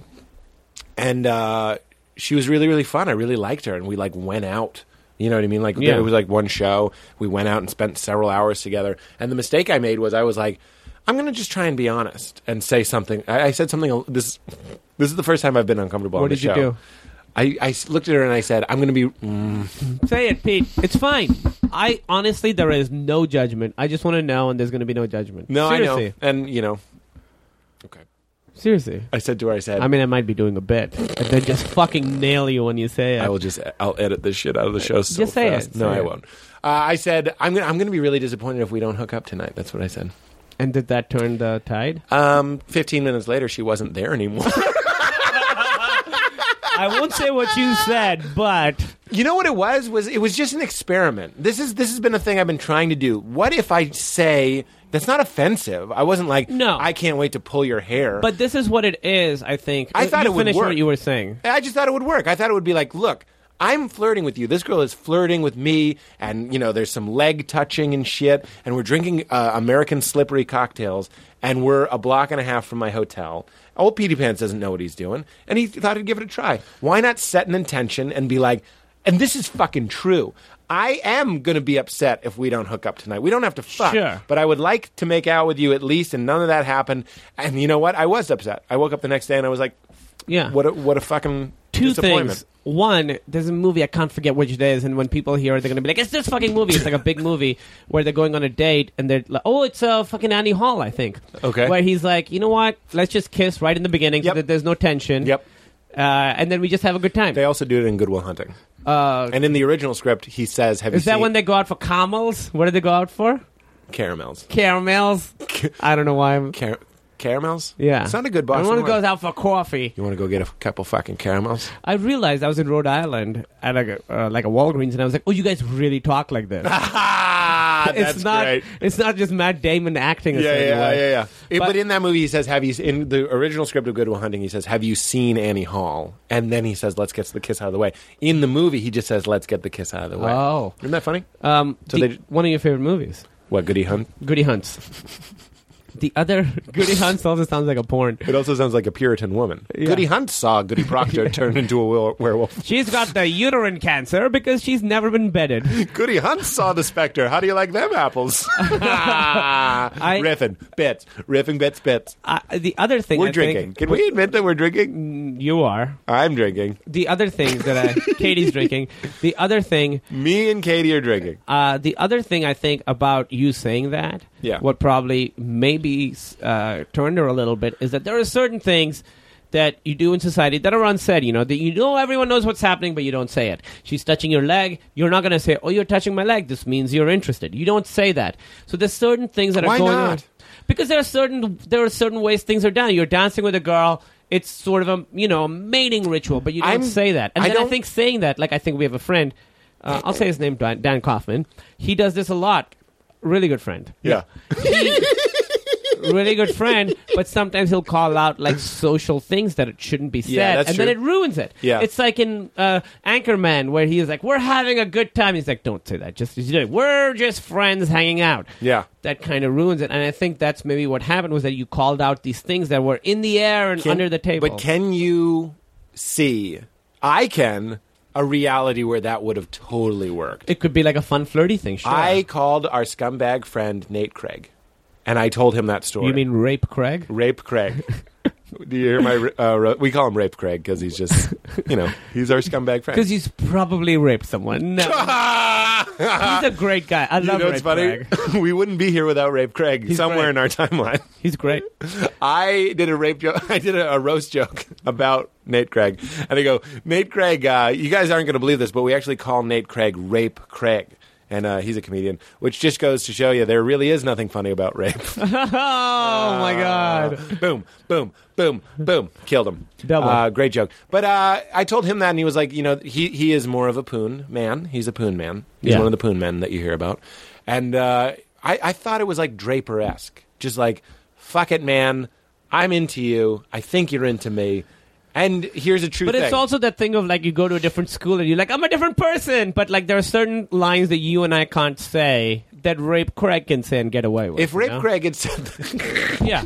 He if would, Rape Craig had said, first of all, he wouldn't say, Yeah. I'm going to be a little disappointed if we don't hook up tonight. Yeah, he wouldn't A have. phrase that probably but if took he me 10 had, minutes. they would have had sex once at night and once in the morning and then never seen each other Yeah. again. He probably would have said, I'm going to be pissed if you don't blow me this evening. And before the low and blow, he would be getting blown. He would be getting blown. He'd be By the way, very handsome. good looking man. A jawline that could stop a truck. You could set your watch by that jawline. Yeah. If you were drawing a square, you could use him as Yeah, each you corner. just trace it. Yeah, put your face on this paper. Yeah, and a great guy and very funny. Like I love Rape.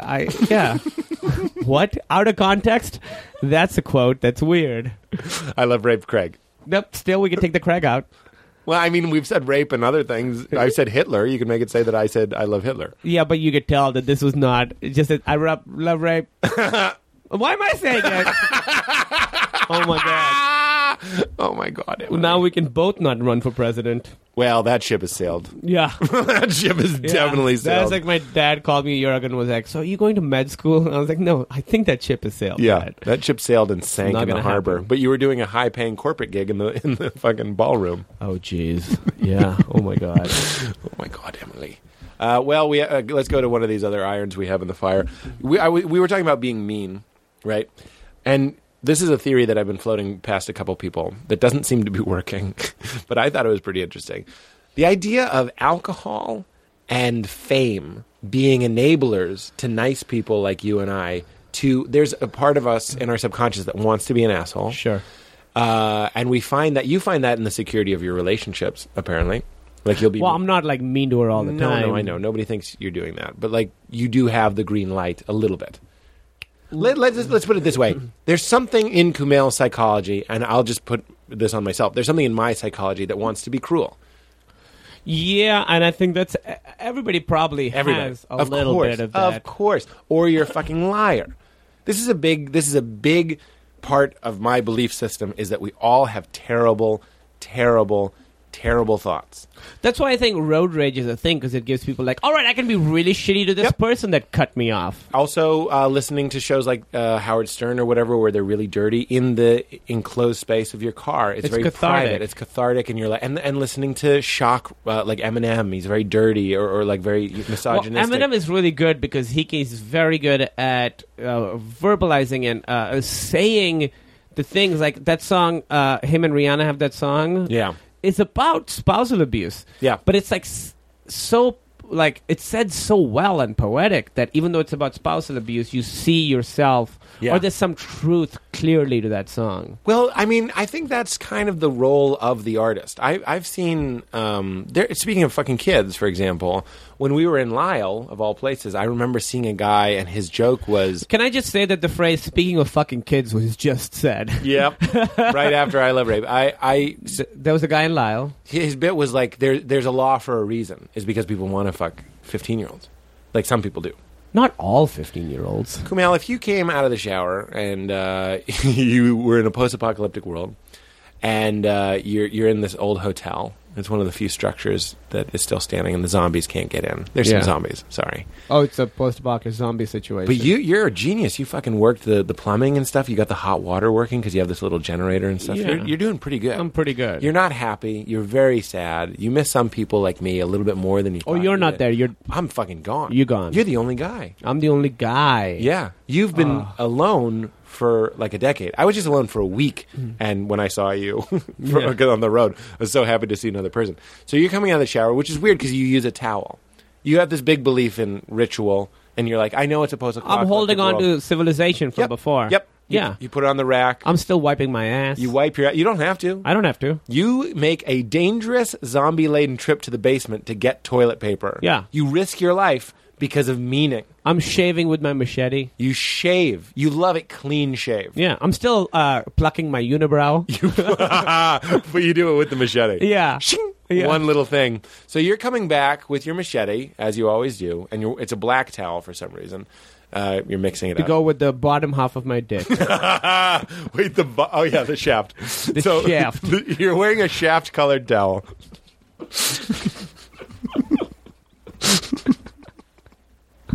Yeah. Why is that the one that got us? I don't know. And then you go into your hotel room. The key card still works. Yeah. Good work. And you go in. Yeah. And there is a 15-year-old girl. Oh my God. Fair is the tip of my dick. This is a free show. You don't have to pay to listen to this show. It's free. You just have to be bothered to wait a couple minutes for it to download, and you get to hear fair as the tip of my dick from a goddamn professional. So you come in, and there she is. Gorgeous in that 15-year-old sort of way. Look, I'm not here to say that Dude. but you're gonna. Nothing makes me feel older than just because I do a college gig sometimes, and I'm like, every girl is beautiful, and you're like, no, you're just old. Yeah. And you think youth is beautiful. Yeah, you're drawn to the youth. Yeah. And I'm glad that I'm not overly drawn to youth. That's where you get the problem, I Yeah. suppose. I'm Or drawn to overly youth. overly youth, yeah. But even 18-year-old girls, like, I don't want to offend people, but I know some people that are teenage Just girls. like clear eyes and clean skin, you know? Yeah, you're right, and just like a new ruddiness. You're like, what is that ruddiness? Yeah. What do you have a secret? It's Yeah, like what are really- you hiding? Yeah, that's creepy, but I liked it.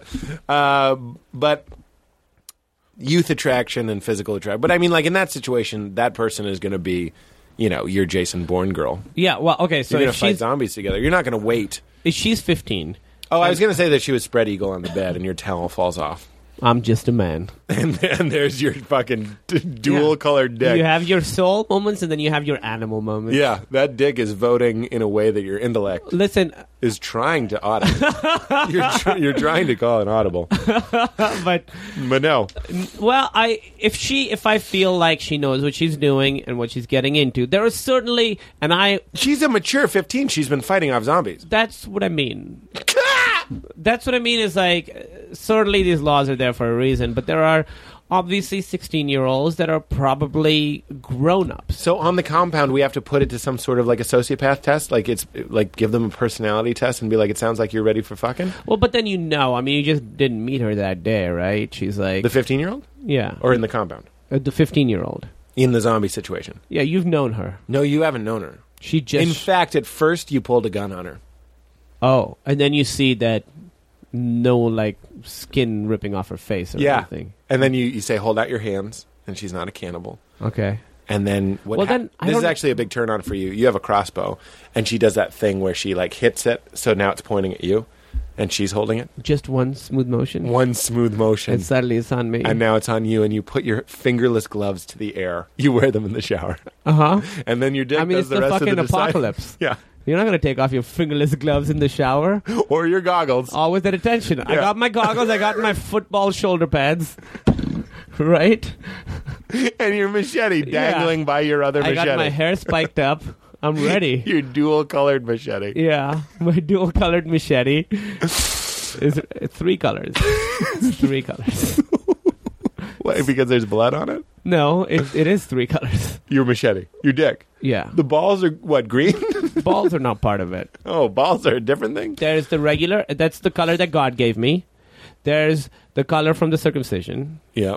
And then there's the tip, which is a... You mean the bearded area, the soft skin area below the tip is a No. second color? No. What? There's a shaft. There's the color from... When I said Neapolitan, there are three. I thought it was an error. There are three. I thought it was an error. No. I've been looking at this thing my whole life. There are no errors in description, my friend. All right, so we have the chocolate base. Yeah, you got the dark chocolate. Dark chocolate base. Then you got sort of the strawberry. Where's the strawberry? That's where the like the area Under the tip? about a third of the way under the tip.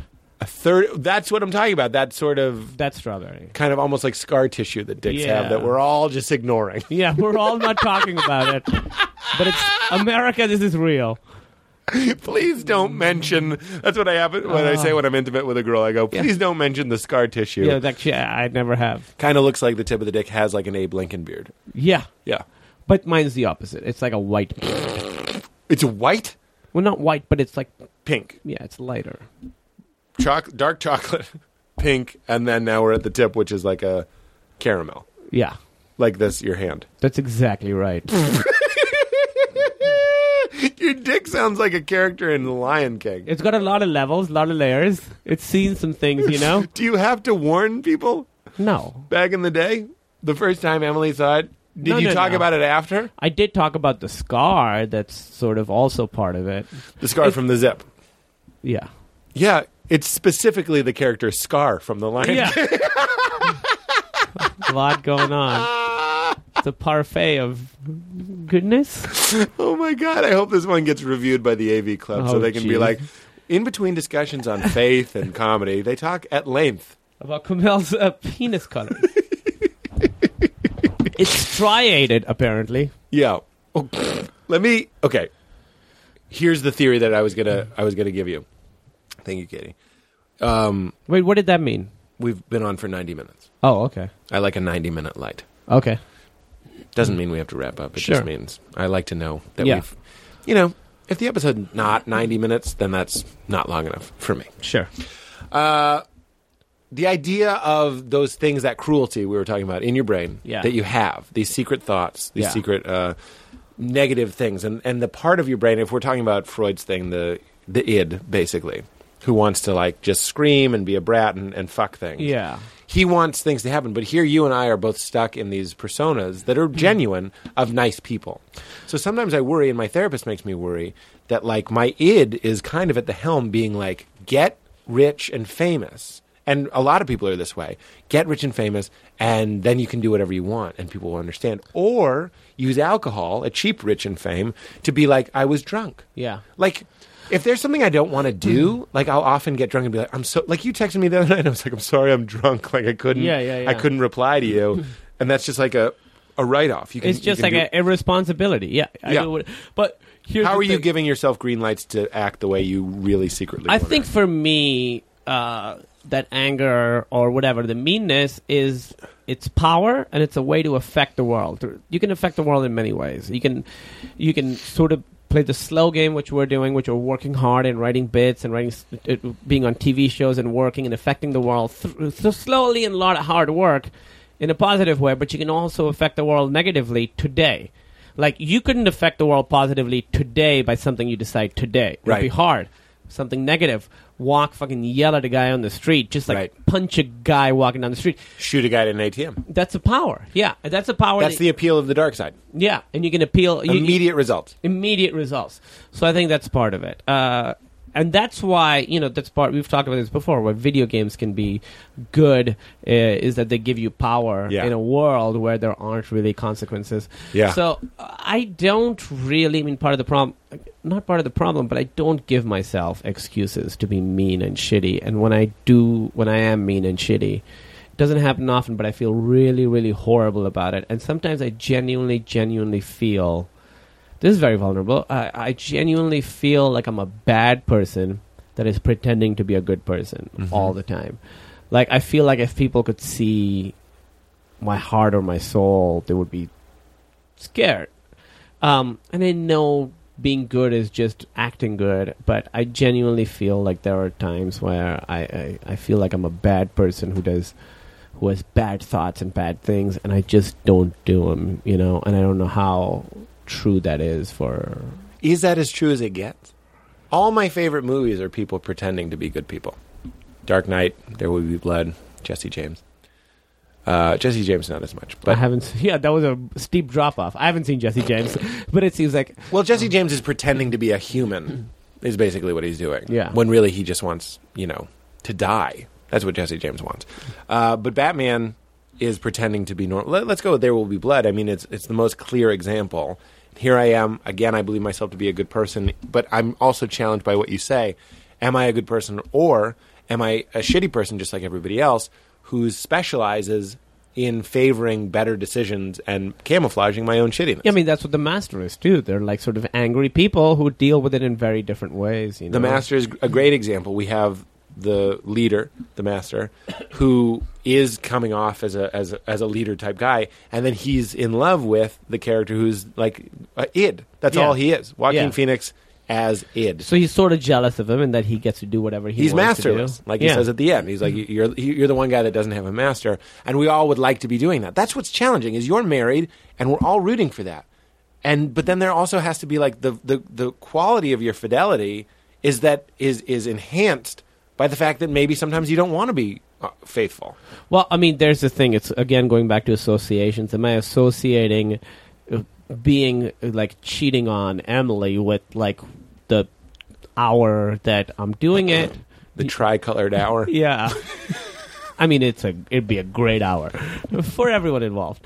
But am I associating with the hour that I'm doing it, or the rest of my life where I feel horrible about it? That's the French fries. That's the French fries. It's exactly that thing. You got the telltale vagina. And what am I getting out of floorboards? Yeah, yeah. I got the telltale vagina. It's just pulsating. It's just queefing down there.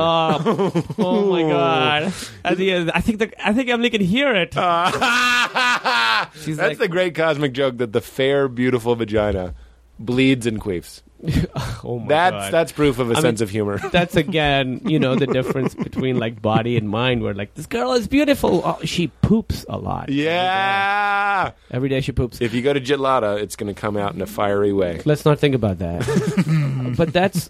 but that's what it is. Like all I'm giving up being with Emily is not having sex with other women. That is the only thing I'm giving up. And I'm getting the world in return. Yeah. I'm getting everything in return for giving up this one thing, this very animal thing, very small thing. And it's obviously something that's, it's obviously there. And what's great about Emily is that she's not... If Emily were here, I would not change this conversation at all. Could you edit this part out? No, totally. But I've seen you guys talk about past relationships and different things and impulses and things that you're squelching and stuff, and that's really, really healthy and normal. Jealousy is AIDS, man. It is straight up relationship AIDS. Yeah. And I hate it. And I learned it from the last one, the letter name one. Letter name. The letter name. Yeah, it's She a bad. taught me how to be jealous. I mean, that's the thing you think of. There's very few emotions that are just negative, and jealousy has to be one of them. You know, it's jealousy and envy, just negative. But they're also to make obsession, to make what is it called? Infatuation. Some of the ingredients in the infatuation cocktail are negative ingredients. Yeah. They're like jealousy and envy and like rage. That's why those people that are like staying up fucking all night in some weird honeymoon hotel are also the people that like pull knives on each other. Yeah. But Yeah. I'd rather have it your way. Yeah, me too. Do you feel a lot of pressure? You come up on the show a lot as the example of Yeah, I mean, Emily and I have talked about it. I mean, people would fucking revolt. well, I mean, it's not really a pressure that we feel because it doesn't feel like we have pressure to stay together, you know. I don't think, but it really is. Like, Emily and I have been like, it's a weird thing to sort of be the symbol of, you know, a good relationship. But for not so just many- that, the good relationship, the hope of this weird group. Yeah. I was telling you how I was feeling like, oh, I just don't know if relationships are going to work for me. And then I go, Kumail and Emily. And we've talked about this. I've called it too early, and I've said to you, I found my Emily. You know what I mean? Yeah. I'll tell both of you guys. Yeah, I mean, I didn't realize, for me, what Emily was. I first met her, and this will sort of go into The movie. Yeah. I first met Emily, and I really liked her, and I really did not want to be in a relationship at that point. And we honestly, for like 3 weeks, fought it. We just fought it where we would be like, you know what, we can't hook up. Because she was just out of a relationship. I just wanted to be single, you know? Was she just out of Yes. her marriage? Yeah. She was. She talked about that on the show. Yeah, sure. She had just gotten divorced. She just gotten divorced a few months ago. So she wanted to go to Whore Island. And she wanted to go, I don't know if she wanted to go to Whore Island. She didn't say that, but she definitely didn't want to go to like... Kumail Island. Yeah, she didn't want to go to like marriage volcano. Neapolitan Yeah. volcano. 3 colors of lava. Oh. 3 colors of love. So So she was wary. I was wary, she was wary, and it was just this thing where we had like such a connection right away. But we literally fought it. We would be like, you know what, let's just watch a movie. And then we would never finish the movie, we would just hook up, you know. I would literally throw dirty clothes on my bed and then have invited her over and I'd be like, there's dirty laundry on the bed, so it's safe, we can't do anything. Cut to us on like fucking dirty laundry, Yeah. you know. So it sort of was like that, and a few months went by and I hadn't said the Fuck you, man. Yeah. It was so... I get so mad. just talking could about not this. resist it, you know, and it was from both of us, and it was just this like connection we had. Never actively thought of like her being... Never really thought too far ahead, you know. It's just... I just know when I look back that every relationship I was in before that, I would always think like, oh, if I think of something 3 years from now, I would think of it as myself. But with Emily, I never had that. I didn't have one foot out the door. I always, when I thought about the future, She was there. she was there. But it wasn't like an active thing. It was just like there. But then the Comeys happened. Well, pretty what quickly. happened was, and I was afraid to meet her parents, whatever, all that stuff. And then Emily talked about it on here, right? She got like really sick, and then She did. We talked about it at length. She was in a coma. And by the way, that still remains, you know, I don't want to play favorites, but I think that's my favorite episode we've ever done. And I say that as a compliment to you because that's your fucking wife, man. Great job. 8 days she was That's in a ruined coma. dates I've gone on, by the way. What do you mean? Because I'll ask the date, oh, fuck. This episode's been good, man. You brought out things that are making me uncomfortable, but it's Say true. it. Like, I'll ask the girl something that I've asked Emily, and it's not that they have to have the same answer as Emily, but, like, I sure would like them to. Go on. Fuck everything. So it like, but that's another weird thing when you think of, you know, we were saying how like being artificial things can elevate a relationship or like, you know, bad. But this was not overnight, over 8 nights for her overnight.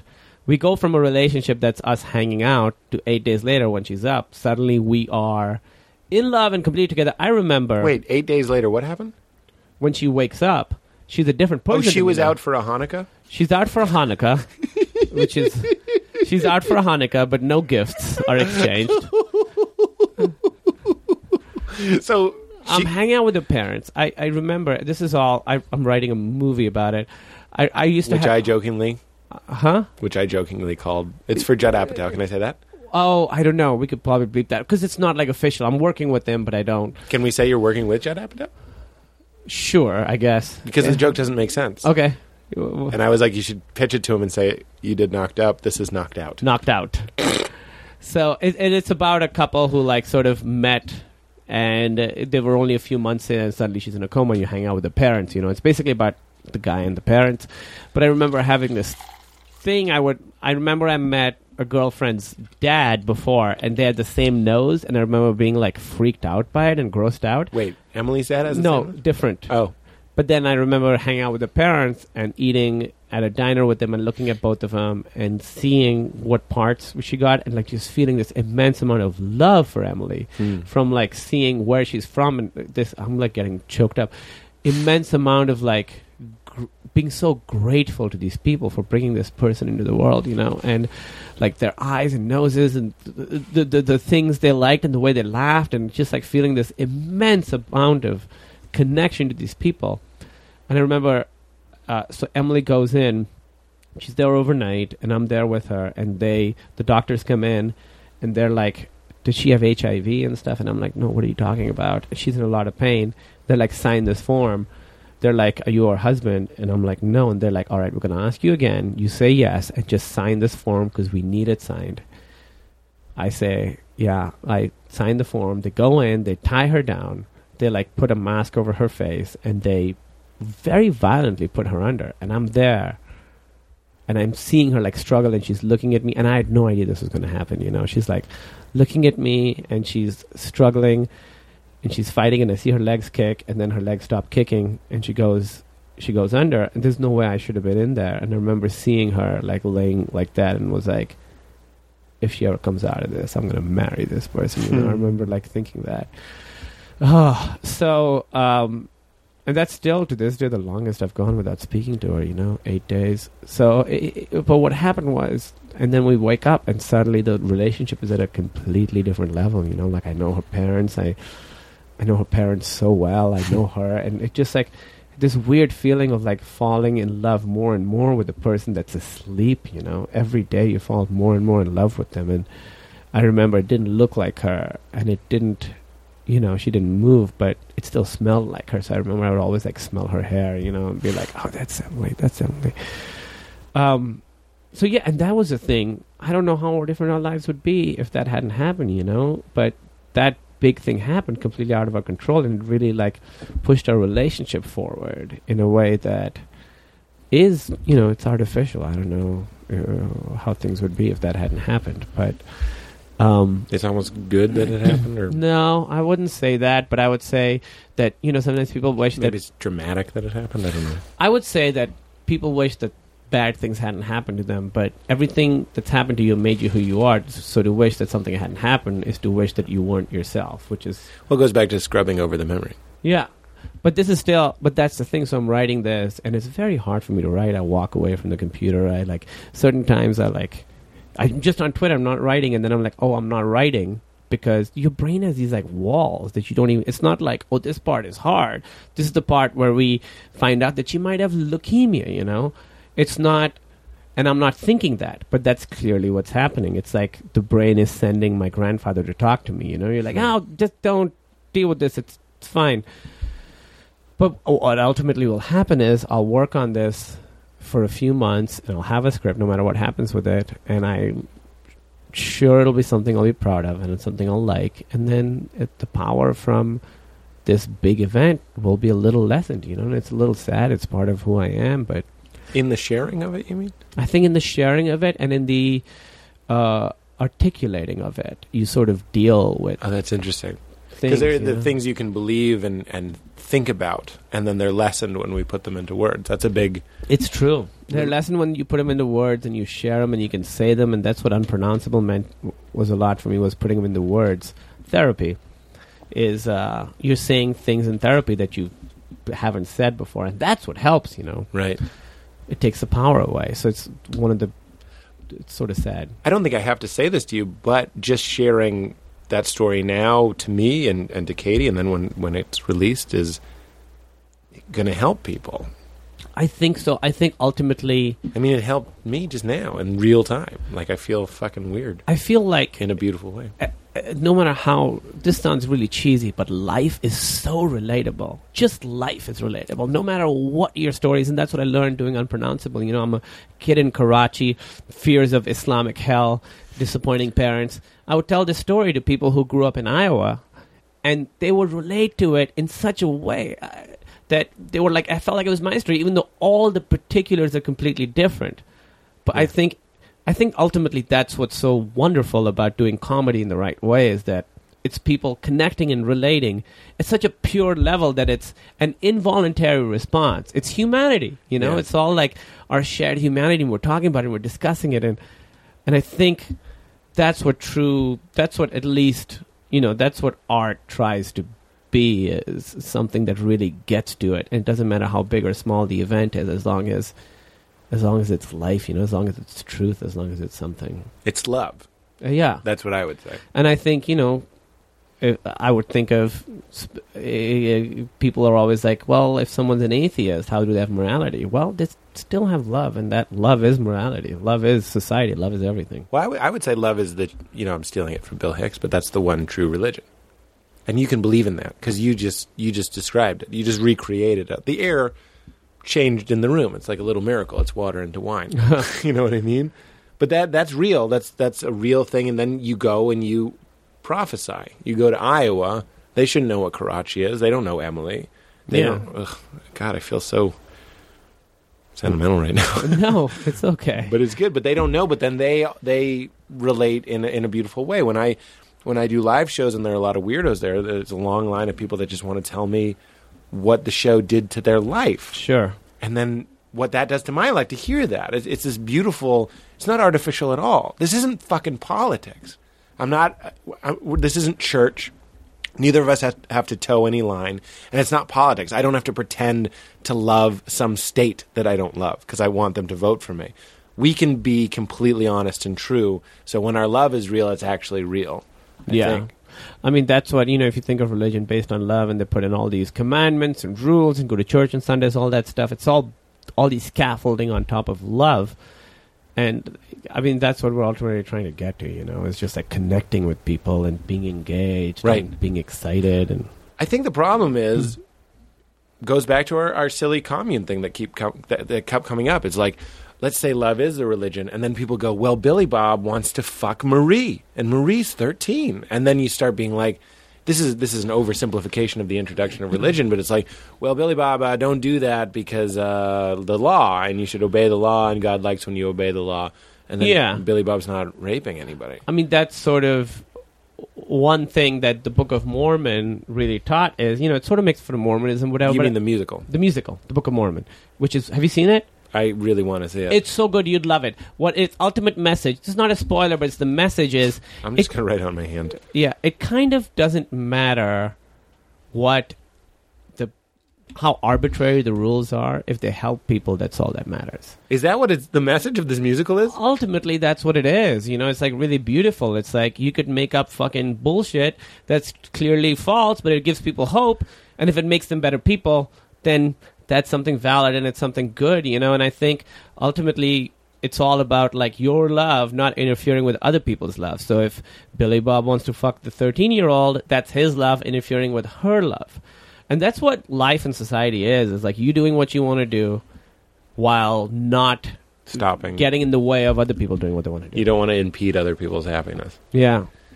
That's what empathy and everything is, you know? It's just like trying to be happy and in a way that also enables other people to be happy. It's not easy. Yeah, no, it's not. Did you see Argo?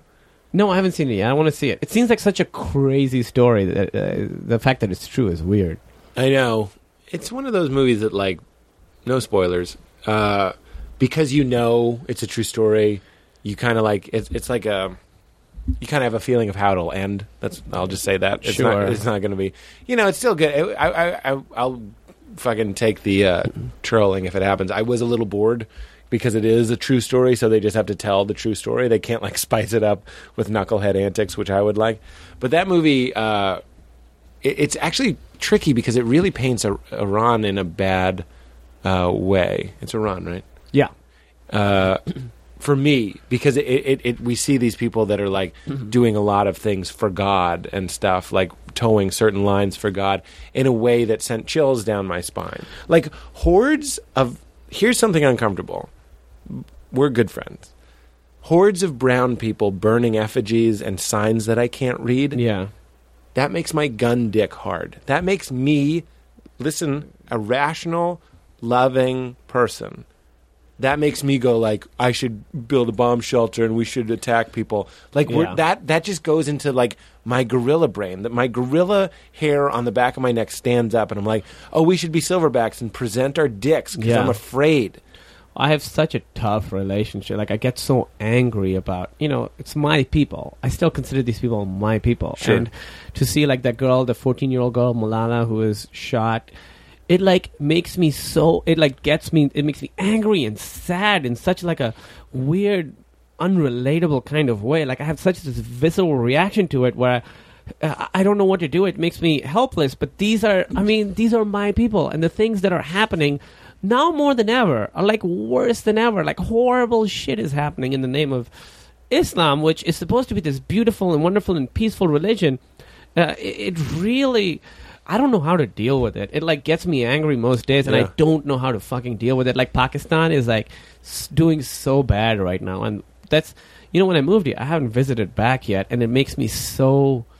I have such a. I don't know who I am. I have this like. I don't know what my identity is because I don't feel American, but I don't feel. And I think being identifying with a group is an important like human thing, and I don't feel like I'm part of anything, and I definitely, but like that Islam stuff really gets me. Except comedy, right? I mean, yeah, sure. That's the first group for me too. Sure, I think not to say. I mean, most Muslims are very peace-loving, wonderful, wonderful people. I'm not saying that, but there's a very vocal minority that is pretty fucking vocal, I'll tell you this, in the movie Argo, and again, it's not a spoiler, they show the American response. And if you want to throw "Those Are My People" around, those are my people. Yeah. And I'm watching knuckleheads represent the pettiest and most fear-filled responses to what was happening. Like children being like, you should just bomb the whole place. But what was... How many fucking... When we were starting in 2001, how many closers were there where it was like, just turn it into a parking lot? Huge applause breaks. Like, and that's why I still fucking hate Carlos Mencia and Nick DiPaolo. They said the most like hateful shit around then, and Carlos Mencia is still saying it. I don't know Nick, and I don't know a lot of people like him, but during those days, the shit he was saying was so straight up racist and hateful and harmful that... I don't care what he's done since then. I just know that that's in him, and it's a bad thing. And I mean, it's all perspective. Like, I was a little. Just to give you, do you know who Ayatollah Khomeini is? Do you remember that? Or in the 80s, he was like public enemy number one in America. He was the religious and government head of Iran, and to us, he was like our sort of. Not prophet, but he was our big religious guy. And here, he was a bad guy. He was a terrorist. He was like Osama, kind of. Mm-hmm.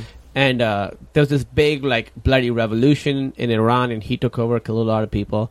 But I remember, like, thinking of him as, like, this big, like, good religious guy, and I used to love Mad Magazine. And I loved Mad Magazine.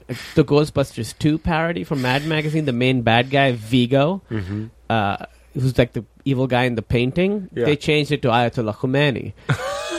And I remember seeing it and being like, what the fuck is going on? Ayatollah. I just didn't know. Yeah. Ayatollah. That's what they called him, the Ayatollah, big beard. But that doesn't narrow But it he's down. in Argo. Like, I totally should have gotten that.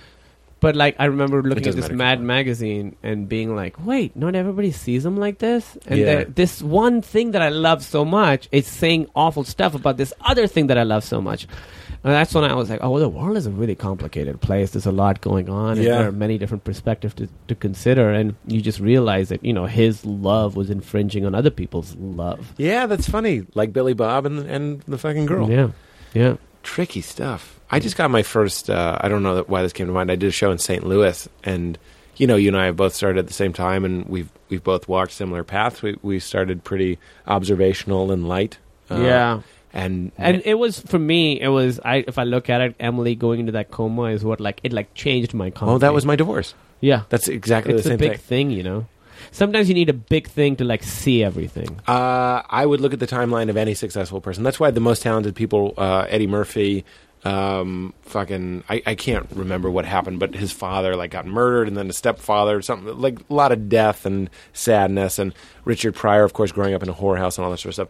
So we're not as talented as them, but we don't have as much tragedy as them. But after that happened, so now I'm doing this stuff, and I did the show in St. Louis, and it was all weirdos, 100% weirdos. So I felt as free to talk as we are right You now. could do whatever, yeah. Here's the truth, though. If you played this podcast, the one we're doing right now, in a big group of just like lots of different types of people, some people would walk out. Absolutely. Yeah, sure. I said I love rape. I talk about being brown and effigies and all this sort of stuff, like weird parts. I got my first walkout.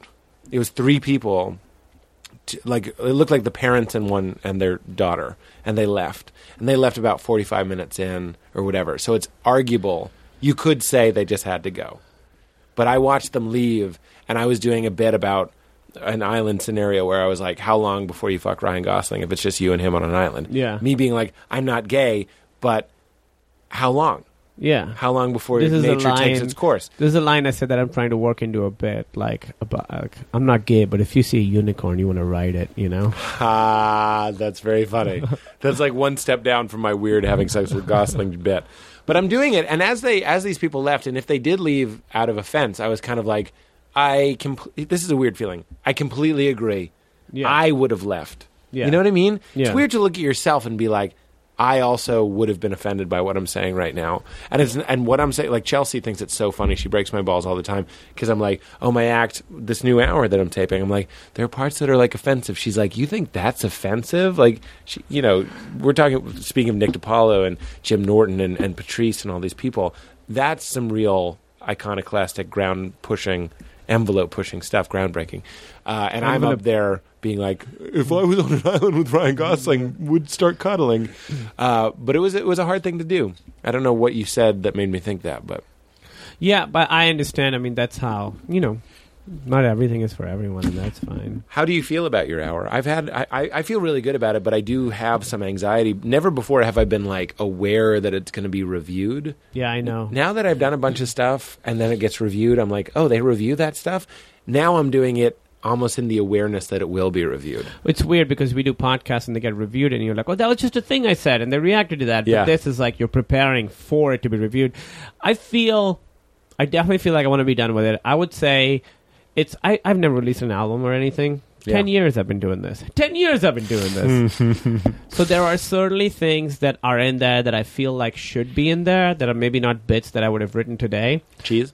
That's not a bit that I would write today, maybe, but that's a really funny bit that I stand behind, but it's not the most personal bit. But then I have some stories that I really, really like, that I'm really, really proud of, and I'm also proud of Cheese. So it's like, it's all stuff within the last, I would say, since I moved to New York, so 3 years. It's all stuff from the last 3 years, nothing before that. But I definitely feel like there are certain things that I want to, put on a thing and then not do them again. Yeah. Cheese is one of them. Yeah. And I think it's a funny bit, but I don't feel like I'm so much in it, But there are stories. It's hard to hit the notes. Yeah. Yeah. You don't feel the song anymore. Yeah. It's going to be good to get it out of the way.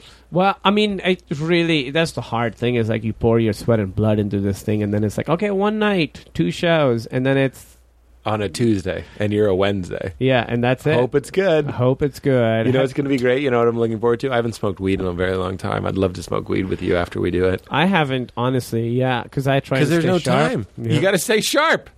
Yeah, you can't afford to phone in any day. I haven't smoked weed in a very, years. But when you and I have smoked weed, it's been very, very fun. Yeah. Remember when we ate, this was in New York, in my sad New York apartment, we ate raspberries. Remember I had raspberries in my fridge? Uh-huh. And we ate them, and we were like, remember, can you imagine The first guy who ate a raspberry, we're like, you guys. And we did a dance. Yeah, they have a dance, he becomes the chief of the village. Oh, yeah. Fucking eat this thing. You usurp that chief immediately. Yeah. You go what are his politics? Look at these raspberries. Super fun. Let's go to the paper. Brush picks, we love them. Love them. Doctor's brush picks. Yeah. I can't. They're in my back pocket right now. It's not even a cool toothpick, but as it says on the box, more effective than flossing. One time I was at my favorite restaurant in New York, Fatty Crab. And I Oh was yeah, at we've gone to that place. We've It's gone like there- street food from Vietnam, I believe. And we're sitting next to this table of dentists, and I showed them I was like, "Is this good?" Because I was like, "Kind of fucks your gums up," but I was like, "Is it okay?" And they were like, "Anything that's getting food off your teeth is good." Yeah. So, Doctor's Brush Picks, send us a case here at Meltdown on Sunset Boulevard. Fuck yourself if you don't. They're wonderful. You guys need You know, all. yeah, I you mean, know what? I forgive you if you don't. Honestly, how they're not flying off the shelves. There's 301 pack that probably costs $3. Yep. Not many people know about it. Nope. How many have you sold total? Like 1,000 in your whole life? It's like doctors? Radio Shack. How do they stay in business selling a 60-cent connector thing? Yeah, exactly. Eternal Sunshine Breakup, we kind of covered that. Yeah. Special, we knocked out. Get your cholesterol checked. You got to get your prostate checked. I gotta get all of that. That's such like speaking of the body soul duality, whatever. That's such like a reminder of like, or you're just an animal and something you do wrong might kill you. Yep. That's what I was going to tell you. Right after my divorce, I took a shower, and I had just visited TJ on the set of She's Just Not That Into You, and I came home, and I was really, really stressed out, and I didn't know what Wait, what? No. You're talking about She's Out of Your League. She's Just Not That Into You is the other one. That's true. That's true. Yeah. So I put my hands in my hair, and I looked at my hands, and there was like 30 hairs in Was my it hand. stress? It was probably stress. That doesn't happen anymore, but I was immediately like, oh, I'm decaying. Yeah. Fucking terrible feeling. It is a terrible feeling. And just the idea that you've all these wonderful ideas and favorite ice cream flavors, and then a piano can fall in your head and it all goes away. We got it. Well, let's save that for... we yeah. are going to talk about religion again. Ooh, this is the theory I wanted to give to you, and I Yeah. want to give to the listeners. Whenever I have something difficult, like there have been a couple times where I've had to like break up with somebody or make a difficult decision that was ambiguous. The thing that I've learned is that you just tell yourself that it's a good episode. Think of your life like a TV show and go, this is a good episode.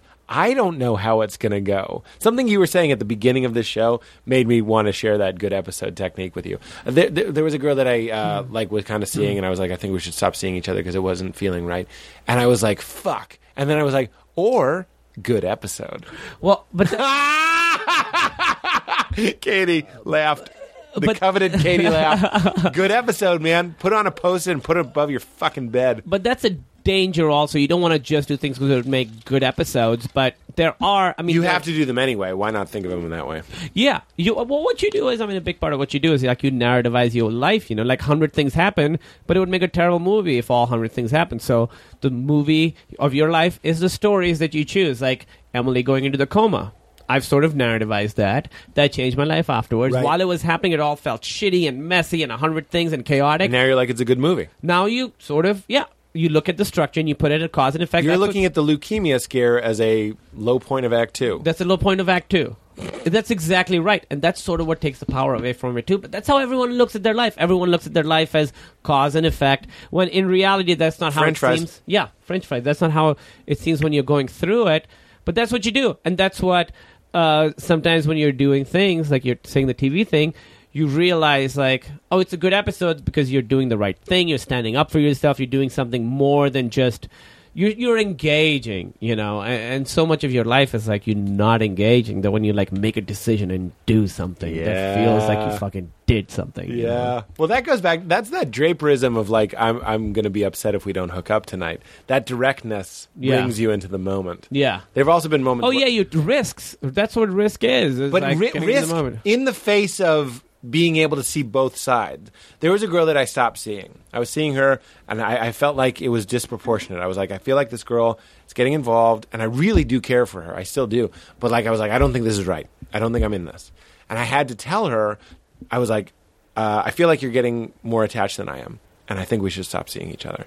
And she was like, but you don't know how I feel. And I was like, you're absolutely right, but this is what I've decided. Yeah. That's what you have to say. This is the story in my head. You have to go like, look, I've waited out just like you've waited out. We've both pretended. We've both written the script and this narrative. And this is the one that I'm thinking is most likely is going to play out. You getting hurt. You being sad. Yeah. You crying. Let's end this before you're crying. Let's end this before you're sad. And just be done with it. Draper style. I mean, that's a lot of like when you're like being like purely rational. That's what you do. I always think of the analogy of like it was the big thing when what is it called, Big Blue or Deep Blue that beat the chess machine that beat Kasparov, who was the grandmaster. And it was like Kasparov, and it was this huge like victory for machines. But the only way it beat it is like it looks at like if I do this, these are the things it could do. He could do. Then if he does these things, these are the things I could do, and it's just a very complicated tree, you know. Yeah. So it's not really thinking; it's just computing. And I think when you're at your most purely rational, that's what you're doing. You're like, if I do this, then this could happen, and if this. But then sometimes you just fucking do things from your head, and you're mean to somebody you love. Yeah. You know? Well, there comes a time when you go, I don't know what the tree predicts. Yeah. And I have to be a man or be a woman. I'm not saying man is better. I'm just saying you have to be yourself and go, I'm prepared to deal with the consequence of me going, whoops. Yeah. And you'll never hear about it. I'll never tell you about it. Yeah. But whoops. But there's also that thing of like, well, I'll never know unless I do it, you know? Buddy, you're talking to a guy who is so in favor of love, forfeiting it or throwing it away is so incredibly painful for me. If I'm with somebody and I'll be like, I'm pretty sure this is completely wrong. But you're getting the attention. Somebody's looking at you. Yeah, but sometimes that's not even the case. That's usually been the case.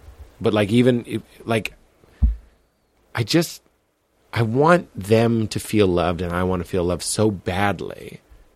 Every time I start a new relationship, all the old relationships, all the ghosts of girlfriends past, I'm Matthew McConaughey, they all show up. And I go, that can't happen again. Yeah. I can't have it fail again. It's too painful. But that's the thing, is like you're looking at it as a failure or a success when really it should Fucking be A. the thing that you're doing, and do it until it's good and then stop when it's not. And hope maybe you'll find somebody where it's just good all the time and it's just good. How long have you been the Dalai Lama? Well, when I was a kid, they recruited me like in a basketball program. And I'm just picturing Dolly Parton on a llama. That's what I'm picturing. Good episode. good highbrow, lowbrow. Check your prostate. Commune. Booze to be mean. Fame to be mean. Career thing you already told me. Let's end. We've talked enough about religion. The episode can be done. This is all bonus. But I had this idea that you, me, and Duncan Trussell would do a movie called The Astral Project. And we still might. That's a good title. Hey, Gil. What's up, man? That's Gil's a good my son. title. The Astral Project. Yeah. Because there exists a thing called astral projection. Well, does it? Fucking perfect. It doesn't exist. Yeah. It might exist. Duncan definitely It does exists. exist. And we're three funny people. So Well- if somebody's listening and they would like to make a documentary, we're available and we're ready to go. I'm sure you've talked about astral projection on the show, right? A bunch. So that's what it would be. The three of us, a complete skeptic, me, Yep. Somebody who is, I'm definitely I'm in between. you're in between. There are days, Kumail, that I feel just like you, and there are days that I feel just like Duncan. Well, it's hard for me because what happens is, I'm arrogant. You always think of the way you look at the world as being the right way, and you think you're smart. And like for me, people who go to psychics, I'm like, that makes no sense to me. But then I hear very smart people who I respect go to psychics. Like Yeah. Duncan, I think is super, super smart, and I really like him. I love hanging out with him. He's a fucking great guy, good friend. But then he believes in astral projection, and I'm like, well, that doesn't really make sense to me because I think you'd have to be. I genuinely think you'd have to be a crazy person to believe it. But the beautiful thing is you're not dating Duncan, so you can just have a lunatic friend. Yeah, he's my lunatic friend, but it's also We have awesome. scumbag friends. We have lunatic friends. And I'm not saying Nate is really a scumbag or Duncan's really a lunatic. But for those of you who don't know, maybe this is your first episode, which would be ironic because you were the first guest. But astral projection is the belief that your soul can leave your body and go on a journey. You can go to China and fucking fly around and see shit and come back. And this is a tale as old as time. The Salem witches back in 1692, they were astral projecting. That's what they were doing. But there are people today in 2012 that say they do this. There's the What do you mean they were astral projecting? witches? Yeah, what do you mean? The belief that they were like flying on broomsticks and stuff? That was them having like... Can't astral projection just be like, what do you call it, lucid dreaming or whatever? It's interesting that you say that. A lot of the books I've read are like lucid dreams are like the brother of astral projection. And in fact, if you're having a lucid dream, you're like this close to projecting, leaving your body. And the main thing, this will all be in the movie. The main thing you have to get over is a fear. People are afraid that if you leave your body, you die. If you leave your body, something else can come in your body. Well, I mean, there's a book. I have a lot of books. They're like 30 Days to Astral Project. The idea of the documentary is that you, me, and Duncan, for real though, fuck you, like Kumail. For real, fuck everything that you're bringing into this. You do everything the book says. I'll do everything, but I don't know if I can turn parts of my brain off, which would be what the movie would be. But it's, to me, because I believe you would do it and we wouldn't. Yeah, that would be the ultimate. Like, that would be great. You guys, China Just is like really warm today. When I smoked salvia and it worked for me and it didn't work for you. Yeah, it did not work for me. I really wanted it to. It worked really well for me, and But, I didn't want it to work. I mean, for me, we were just talking about how, like, the brain, the chemicals, whatever. To me, I think the brain really is the soul. I think it's all based in physics, and not physics, but physiology and anatomy and biology. And that doesn't mean it's any less beautiful to me. That's still very beautiful. But if you're leaving your body, I think there's nothing but your body. Yeah. I hear that. You should read Journeys Out of the Body by Robert Monroe. Maybe. I mean, I really want my mind changed, but I also don't. Yeah, Mulder, I want to believe too. I'm with you, but I read a book about a guy. Look, there's two possibilities. You read a book by Robert Monroe, and he's the guy who started all this astral projection stuff called Journeys Out of the Body. Either Occam's razor, he's lying to sell books. Okay, I understand money. Money leads to sex. Money leads to food. I get food and money. Yeah, it's the master, yeah. Or he really is fucking projecting, and that's happening. But to me, my reality does not allow for that to happen. I understand. I'll try all That's the why things. when I was reading those books, you and Emily went for frozen yogurt, and I said, That's right. I said, Kumail, I'm gonna astral project, and I'm gonna go to your house, and I'm gonna do something because I'm gonna save your soul. Well, it's funny. A few days later, like a DVD from the TV fell down, and I was like, it was hey, your Bioshock. Yeah, I was like, hey Pete, my Bioshock. Your action Bioshock figure. action figure fell off the table for no reason, and Emily, in all earnestness, asked if that was me. Well, but In a fun earnestness. In a fun not way. like a doofus earnestness. Yeah. In a fun, like, was that you? And my answer was, like, I don't remember doing it, but a lot of the challenge of believe me, I know how this smells of bullshit.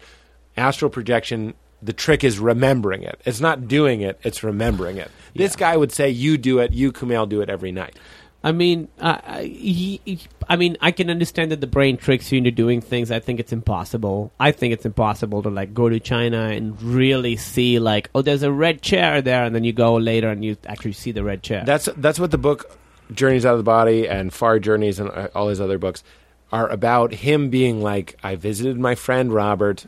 Why'd I pick his name? I visited my friend Kevin. Yeah, sure. And he was holding something that looked like an engine, and his wife was dealing what looked like huge playing cards. Turns out he asked them what they were doing at that time, and she was setting a table with paper plates, which would look like huge playing cards, and he was fixing a lawnmower, which looked like an engine. So it was like always, like time after time after time after time was like very, very similar.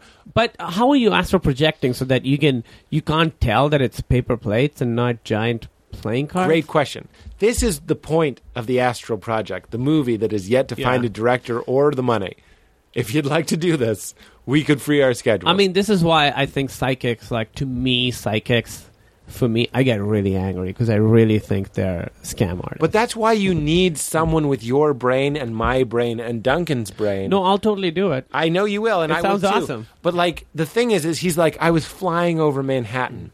When I'm dreaming and I see Manhattan, I will stop and go like, well, it's obviously a dream because I don't know what the Lower East Side looks like enough. So, like in a video game, you'd be like, I'm using the same building too many times. Yeah. But if you're really, like as I have this month, flying over New York it's City, a glitch in the Matrix, yeah. you're seeing it and you're like, holy shit, I could never imagine that. So I want someone, a comedian, whose mind is objective and self-doubting and critical to look at Manhattan. If I came to you and I was like, I saw Manhattan, not my idea of Manhattan. I saw the billboards. It wasn't I saw like the blank people. books in Eternal Sunshine. or Exactly. whatever. Everything was filled in. And this is what people that astral project say they do. They say your sight is better, your sense of smell is better, your sense of hearing is better. And I was like, if that's fucking true, sign me up. Even if it is just a hypnosis hallucination, I'd like to do that. I think... and I'm also terrified. Yeah, no, I'll do it. But like I'm saying, I think it's a wonderful idea, and I think it would be really, really cool, a documentary to make. But my world doesn't allow for that. This is another thing. I don't know why I thought of it. I think your brain can trick you into doing things, and I think that's valid, and I think like doing hallucinogenics and stuff is good. But there was this guy, same book, in the 60s or 70s, he thought psychopaths. He thought he could cure psychopaths, putting them all in a room and just be a psychopath. He would give him LSD and be like, just be a psychopath. It's just like certain things your brains need to work out, and then you work it out, and then you're fine. And what would happen was later, when they came out and were cured, they just became more of a psychopath. Really? They just became more of a psychopath because I don't think our brains work in these sort of simple, not to play down this word, but like new agey kind of ways. I think it's a very complicated thing. And We'd like them to. I think we'd like them to, and I think that's what it is. I was hoping that story ended with, and they stopped being psychopaths. I think astral projection and everything, to me, is people trying to put structure on things and make sense of things that don't make sense. Well, it's something, it's a bit of yours that I quote all the time in my own brain and to friends. Either everything we know to be true isn't true, and astral projection is possible, or it's a lie. Or Duncan Trussell is just kind of kooky. Or Duncan Trussell and me and a whole lot of people are guilty of grandfather dreams. Yeah, grandfather dreams. It's so terrifying to me. Grandfather dreams, I like that. That I don't have a soul, that my brain will go, here's a vivid hallucination, which we're both aware that your brain can do. Yeah. You and I have taken mushrooms together. We're aware of that. Are you okay with me saying that? Well, I was going to finish your thought. That they make a grandfather dream. That they go, here's you leaving your body. See, you're not just a body. I'm not just fucking meat. Am I just a meat fucking spaceship? I think there is such beauty in that, too. I don't think it's downplaying it to say, if I say that I don't think human body has like a soul that's separate from it, I don't think that's anything less beautiful. I think the brain is so beautiful and the chemistry in it and all the things that have happened to you and make you who you are and the way you react to things. There's nobody else like you. In the history of the world, there is nobody else like you. And you, with your like very specific personality, trying to engage in the world full of other very specific personalities, love. I think that's a very, very beautiful thing. And I think to me it's more beautiful than the idea of this soul that's separate from you. You know, I think it's magical. I think science is magic. Yeah. And I think the way, people who are afraid of spiders because something happened to them, I think that's beautiful, you know? No surprise here, I'm right there with you. I'm never on the show trying to convert people to be like, believe in something spiritual. When you say that, I'm there. I like to say I believe in everything. And what you just said, I believe in that. I'm dead. It's over. Fine. That's great. But, that's how, that's what, what we're trying to do. Art is affect the world in a positive way or in some sort of meaningful way so that when I'm dying, I'm like, oh, you know what? There's certain things I did. I affected the world in a positive way. And now I'm gone and my body's gone forever. But the things I've done will hopefully live on in some tiny way. For some people it's big. Shakespeare, Michelangelo, it's big. And for some people it's small, and that's what...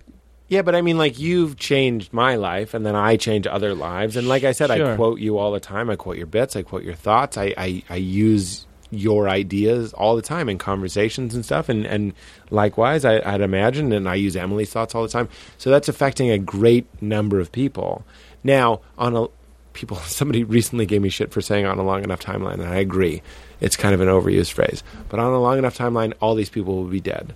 That's fine. Yeah. There's a surrender to that and being like, on a long enough timeline, we all will be dead. Everybody that knows a joke of mine today will be dead at one point. Mm-hmm. Everybody who's ever known my name will be dead. And I am okay with that. There's a beautiful tragedy to that. And we can fight against that and be like, no, the master. I am a soul that happens to be in this body. Even in that movie, a pretend movie, I'm like, you're goddamn right. Yeah, I am just visiting in this body. I'm not a human being having a spiritual experience. I'm a spiritual being having a human experience. Great. Sign me up for that. I mean, that's a good way of looking at it, and I think the way of having a spiritual being have a human experience, I think that makes sense with the way I look at the world, too. What do you mean by that? I wouldn't think that would be something you'd agree with. It means that the who you are as a personality, whatever, the things you want to do versus your animal nature, that, you know, eating every day or drinking every day. I think that I don't believe in reincarnation or whatever that movie was talking about, that you've lived many lifetimes, but I think every day is your human experience, which is, you know, I have toothpicks, so the shit doesn't get stuck in my teeth. Yeah. But that's not who I am. I'm not a guy who uses toothpicks. What I am is a guy who writes or does whatever, however you want to define yourself. And I think that's what I'd like to think of my spirit versus all the things I do every day as just being, I'm in this human body doing what the spirit wants to do, even though the spirit to me is still situated in the body, you know? Mm-hmm. Yikes. While you were talking, I was just like, I'm sorry. I love you and Emily so much. That's true. Why are you apologizing? I don't know. Because it's sappy. It's not sappy. There have been a lot of people that I love. There are people that you're supposed to love, and there are people that you elect to love. Yeah. And I think the people that you elect to love, it might be even more meaningful. That's your new family, you know? Yeah.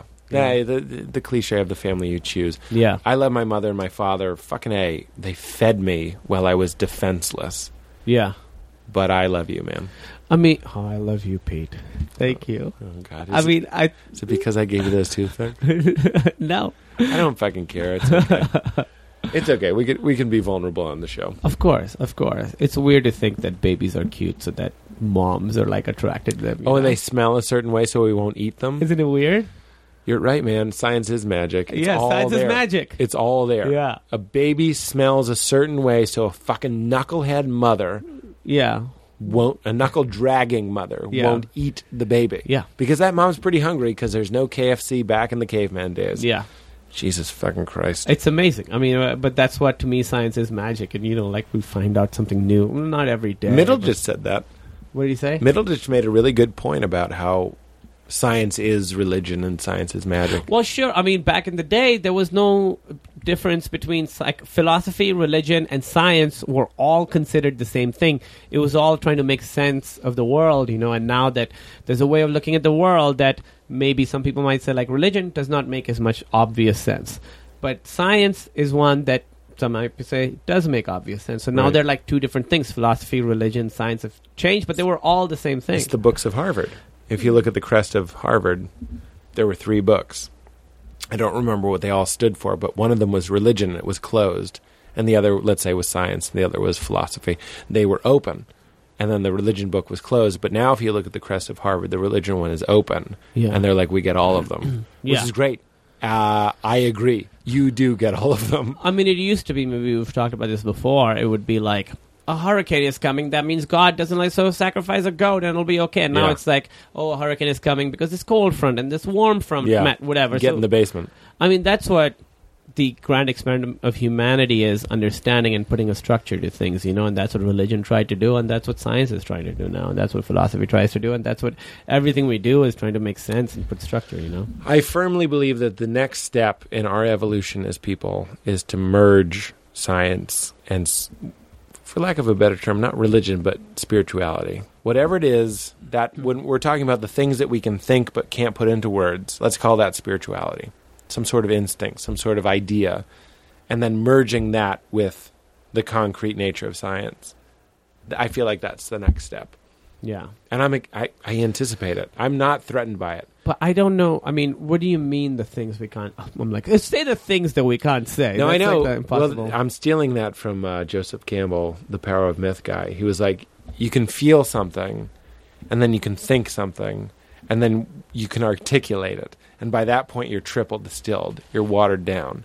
And it's like gone. Yeah. I mean, that's what it is. Like articulating the movie I'm writing about Emily in the coma. it's going to be a very, very pale imitation of the real thing. Of course. But if it's successful, there'll be like a nugget of truth in it, that people relate to, but it'll also not be That's all you can hope for is a kernel of truth. That's all you can hope That's for. what people say about good projects. They go, there's a kernel of truth at it. When you were first writing this movie, Knocked Out, it was all true. And by the time it gets delivered to the masses, it'll be fake. But if it ever gets delivered to the masses. And here's hoping. But I'm here to say I'm glad that we have something like this that we can be like, this was real. This podcast included the mistakes. Yeah. There were things we shouldn't have said in this. Yeah, certainly. and we won't take them out. Yeah, certainly. I mean, that's what, I wrote the first draft of this movie as like, this is what Judd said. He was like, just write it. Don't think anybody's going to read it. Just write it the way you see it, the way you remember it. Write everything. Just write everything. So I wrote this, and it's way long and super long, but the fact that while I was writing it, I would sometimes tear up and I had to walk away means that it just felt like I was doing something, and I don't know if it would be good to anybody else reading it while I was writing it. Yeah. I got this feeling that I was communicating something. Now I don't know if I really was, but it certainly felt like I was. I bet if that's how you felt, I bet that's true. Yeah, I hope so. We'll see. It's great, man. I feel like we did it. You were the first episode, and now you're the 90-something episode. Is it 90-something? Oh, you release like more than one a week. Huge. Yeah, we do 2 a week. What is it? This is going to come out tomorrow because 93. Oh, that's great. Because we're trying to plug your special. And our special. Both our specials. Both our specials. Yeah. I'm on October 23rd, and you're on October 24th. October 24th, yeah. These are both in Austin. They're free. They're free. You can be part of you can be on TV. Yeah. You're going to be part of the album, the special. You can hear yourself. It's awesome. It's a huge deal. The difference between performing for strangers and performing for people who might have heard a show like this is insurmountable. It's completely different. Yeah. And the people that we want to be as performers are the people that are allowed by that sort of audience. So come out. That's a weird and earnest request for people to come out, but it's The Blacklist, nyc.com/KumailN. Just Kumail. Oh, it's just Kumail? /Kumail, yeah. They're not worried about other Kumails. Nope, I'm the only one getting a Comedy Central special this year. There is another Kumail who's a comedian. Is that true? Yeah. Really? Yeah, he's in like North Carolina or something. That doesn't add up. He like Facebooked me once. He was like, hey, you're also a comedian named Kumail. And I was like, hey, yep. Did you reply? Yeah, I just said, hey. I mean, it's weird. It was like when I was a kid, my name was super rare. But then at some point, not that it's common, but it has become more common.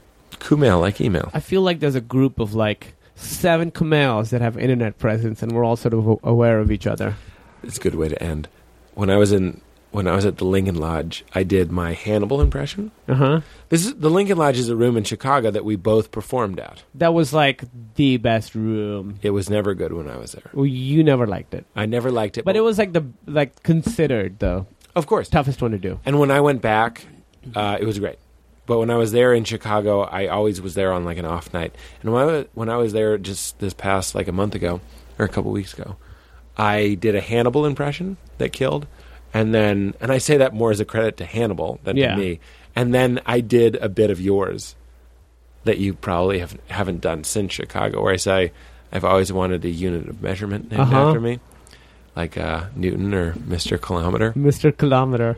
He never came to America, though. That was the weird tag in the middle of that. Terrible. Yeah, terrible. Delivered exactly the same way every single time. He never came to America, though. No matter what the reaction was, always the same pause. But I always wanted something badass, like, turn the torpedoes up to 5 Kumails. Yeah.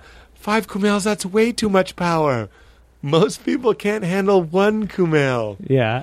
And then the punchline, as I pointed out at the Lincoln Lodge, is you laughing at yourself. You go, oh, I would like smugly smile and be like, hey. Most people can't handle 1 Kumail. Ha ha ha. And then the delight in that. I did that on stage at the Lincoln Lodge. And I did Green Lemons, my old closer. Did people know that bit? I think so. I'll tell you this. Mean, that's so. You know what is weird? When I go back to Chicago, I don't feel like people who come see me are people who saw me in Chicago when I was there. I think it's just like people who would see me like anywhere who are like aware. They might. I think they're aware that you started in Chicago. Yes. TJ, you, me, Hannibal, Kyle. I'm leaving people out. I mean, but it's crazy. These are the people that I go to. there's a part of my act where I always say it like Hannibal, where I go, talking about trimming your toenails before you have sex. I'm like, you can't look like Foghorn Leghorn. And then I go, he doesn't have sex. He's a cartoon bird. He's a cartoon bird. I do it like Hannibal. And then the best part of that of the bit is them realizing that I'm doing Hannibal. and then Hannibal, someone tweeted it, and then Hannibal texted me that night. They were like, Hannibal was like, I hear you're doing me on stage or whatever. And he wasn't upset or anything. And I was like, yep. It's a weird world. The more famous you get, the better that impression will do. So really work hard. Yeah. Go get him. Go get it. Go get him, Handel. All right, man. Thank you so this. much for having me. What's today? Tuesday? This will come out tomorrow.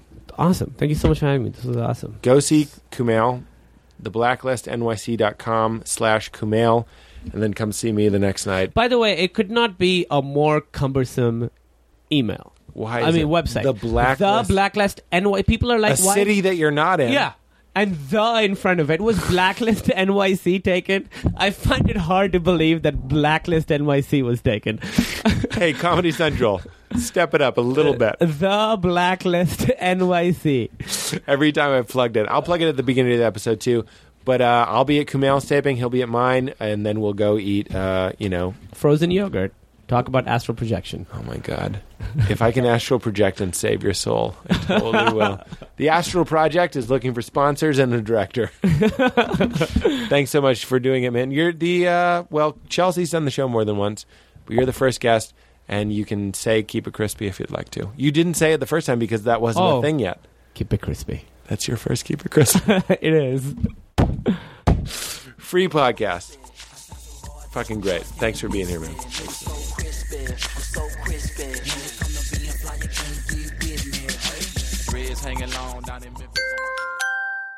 Now leaving Nerdist.com.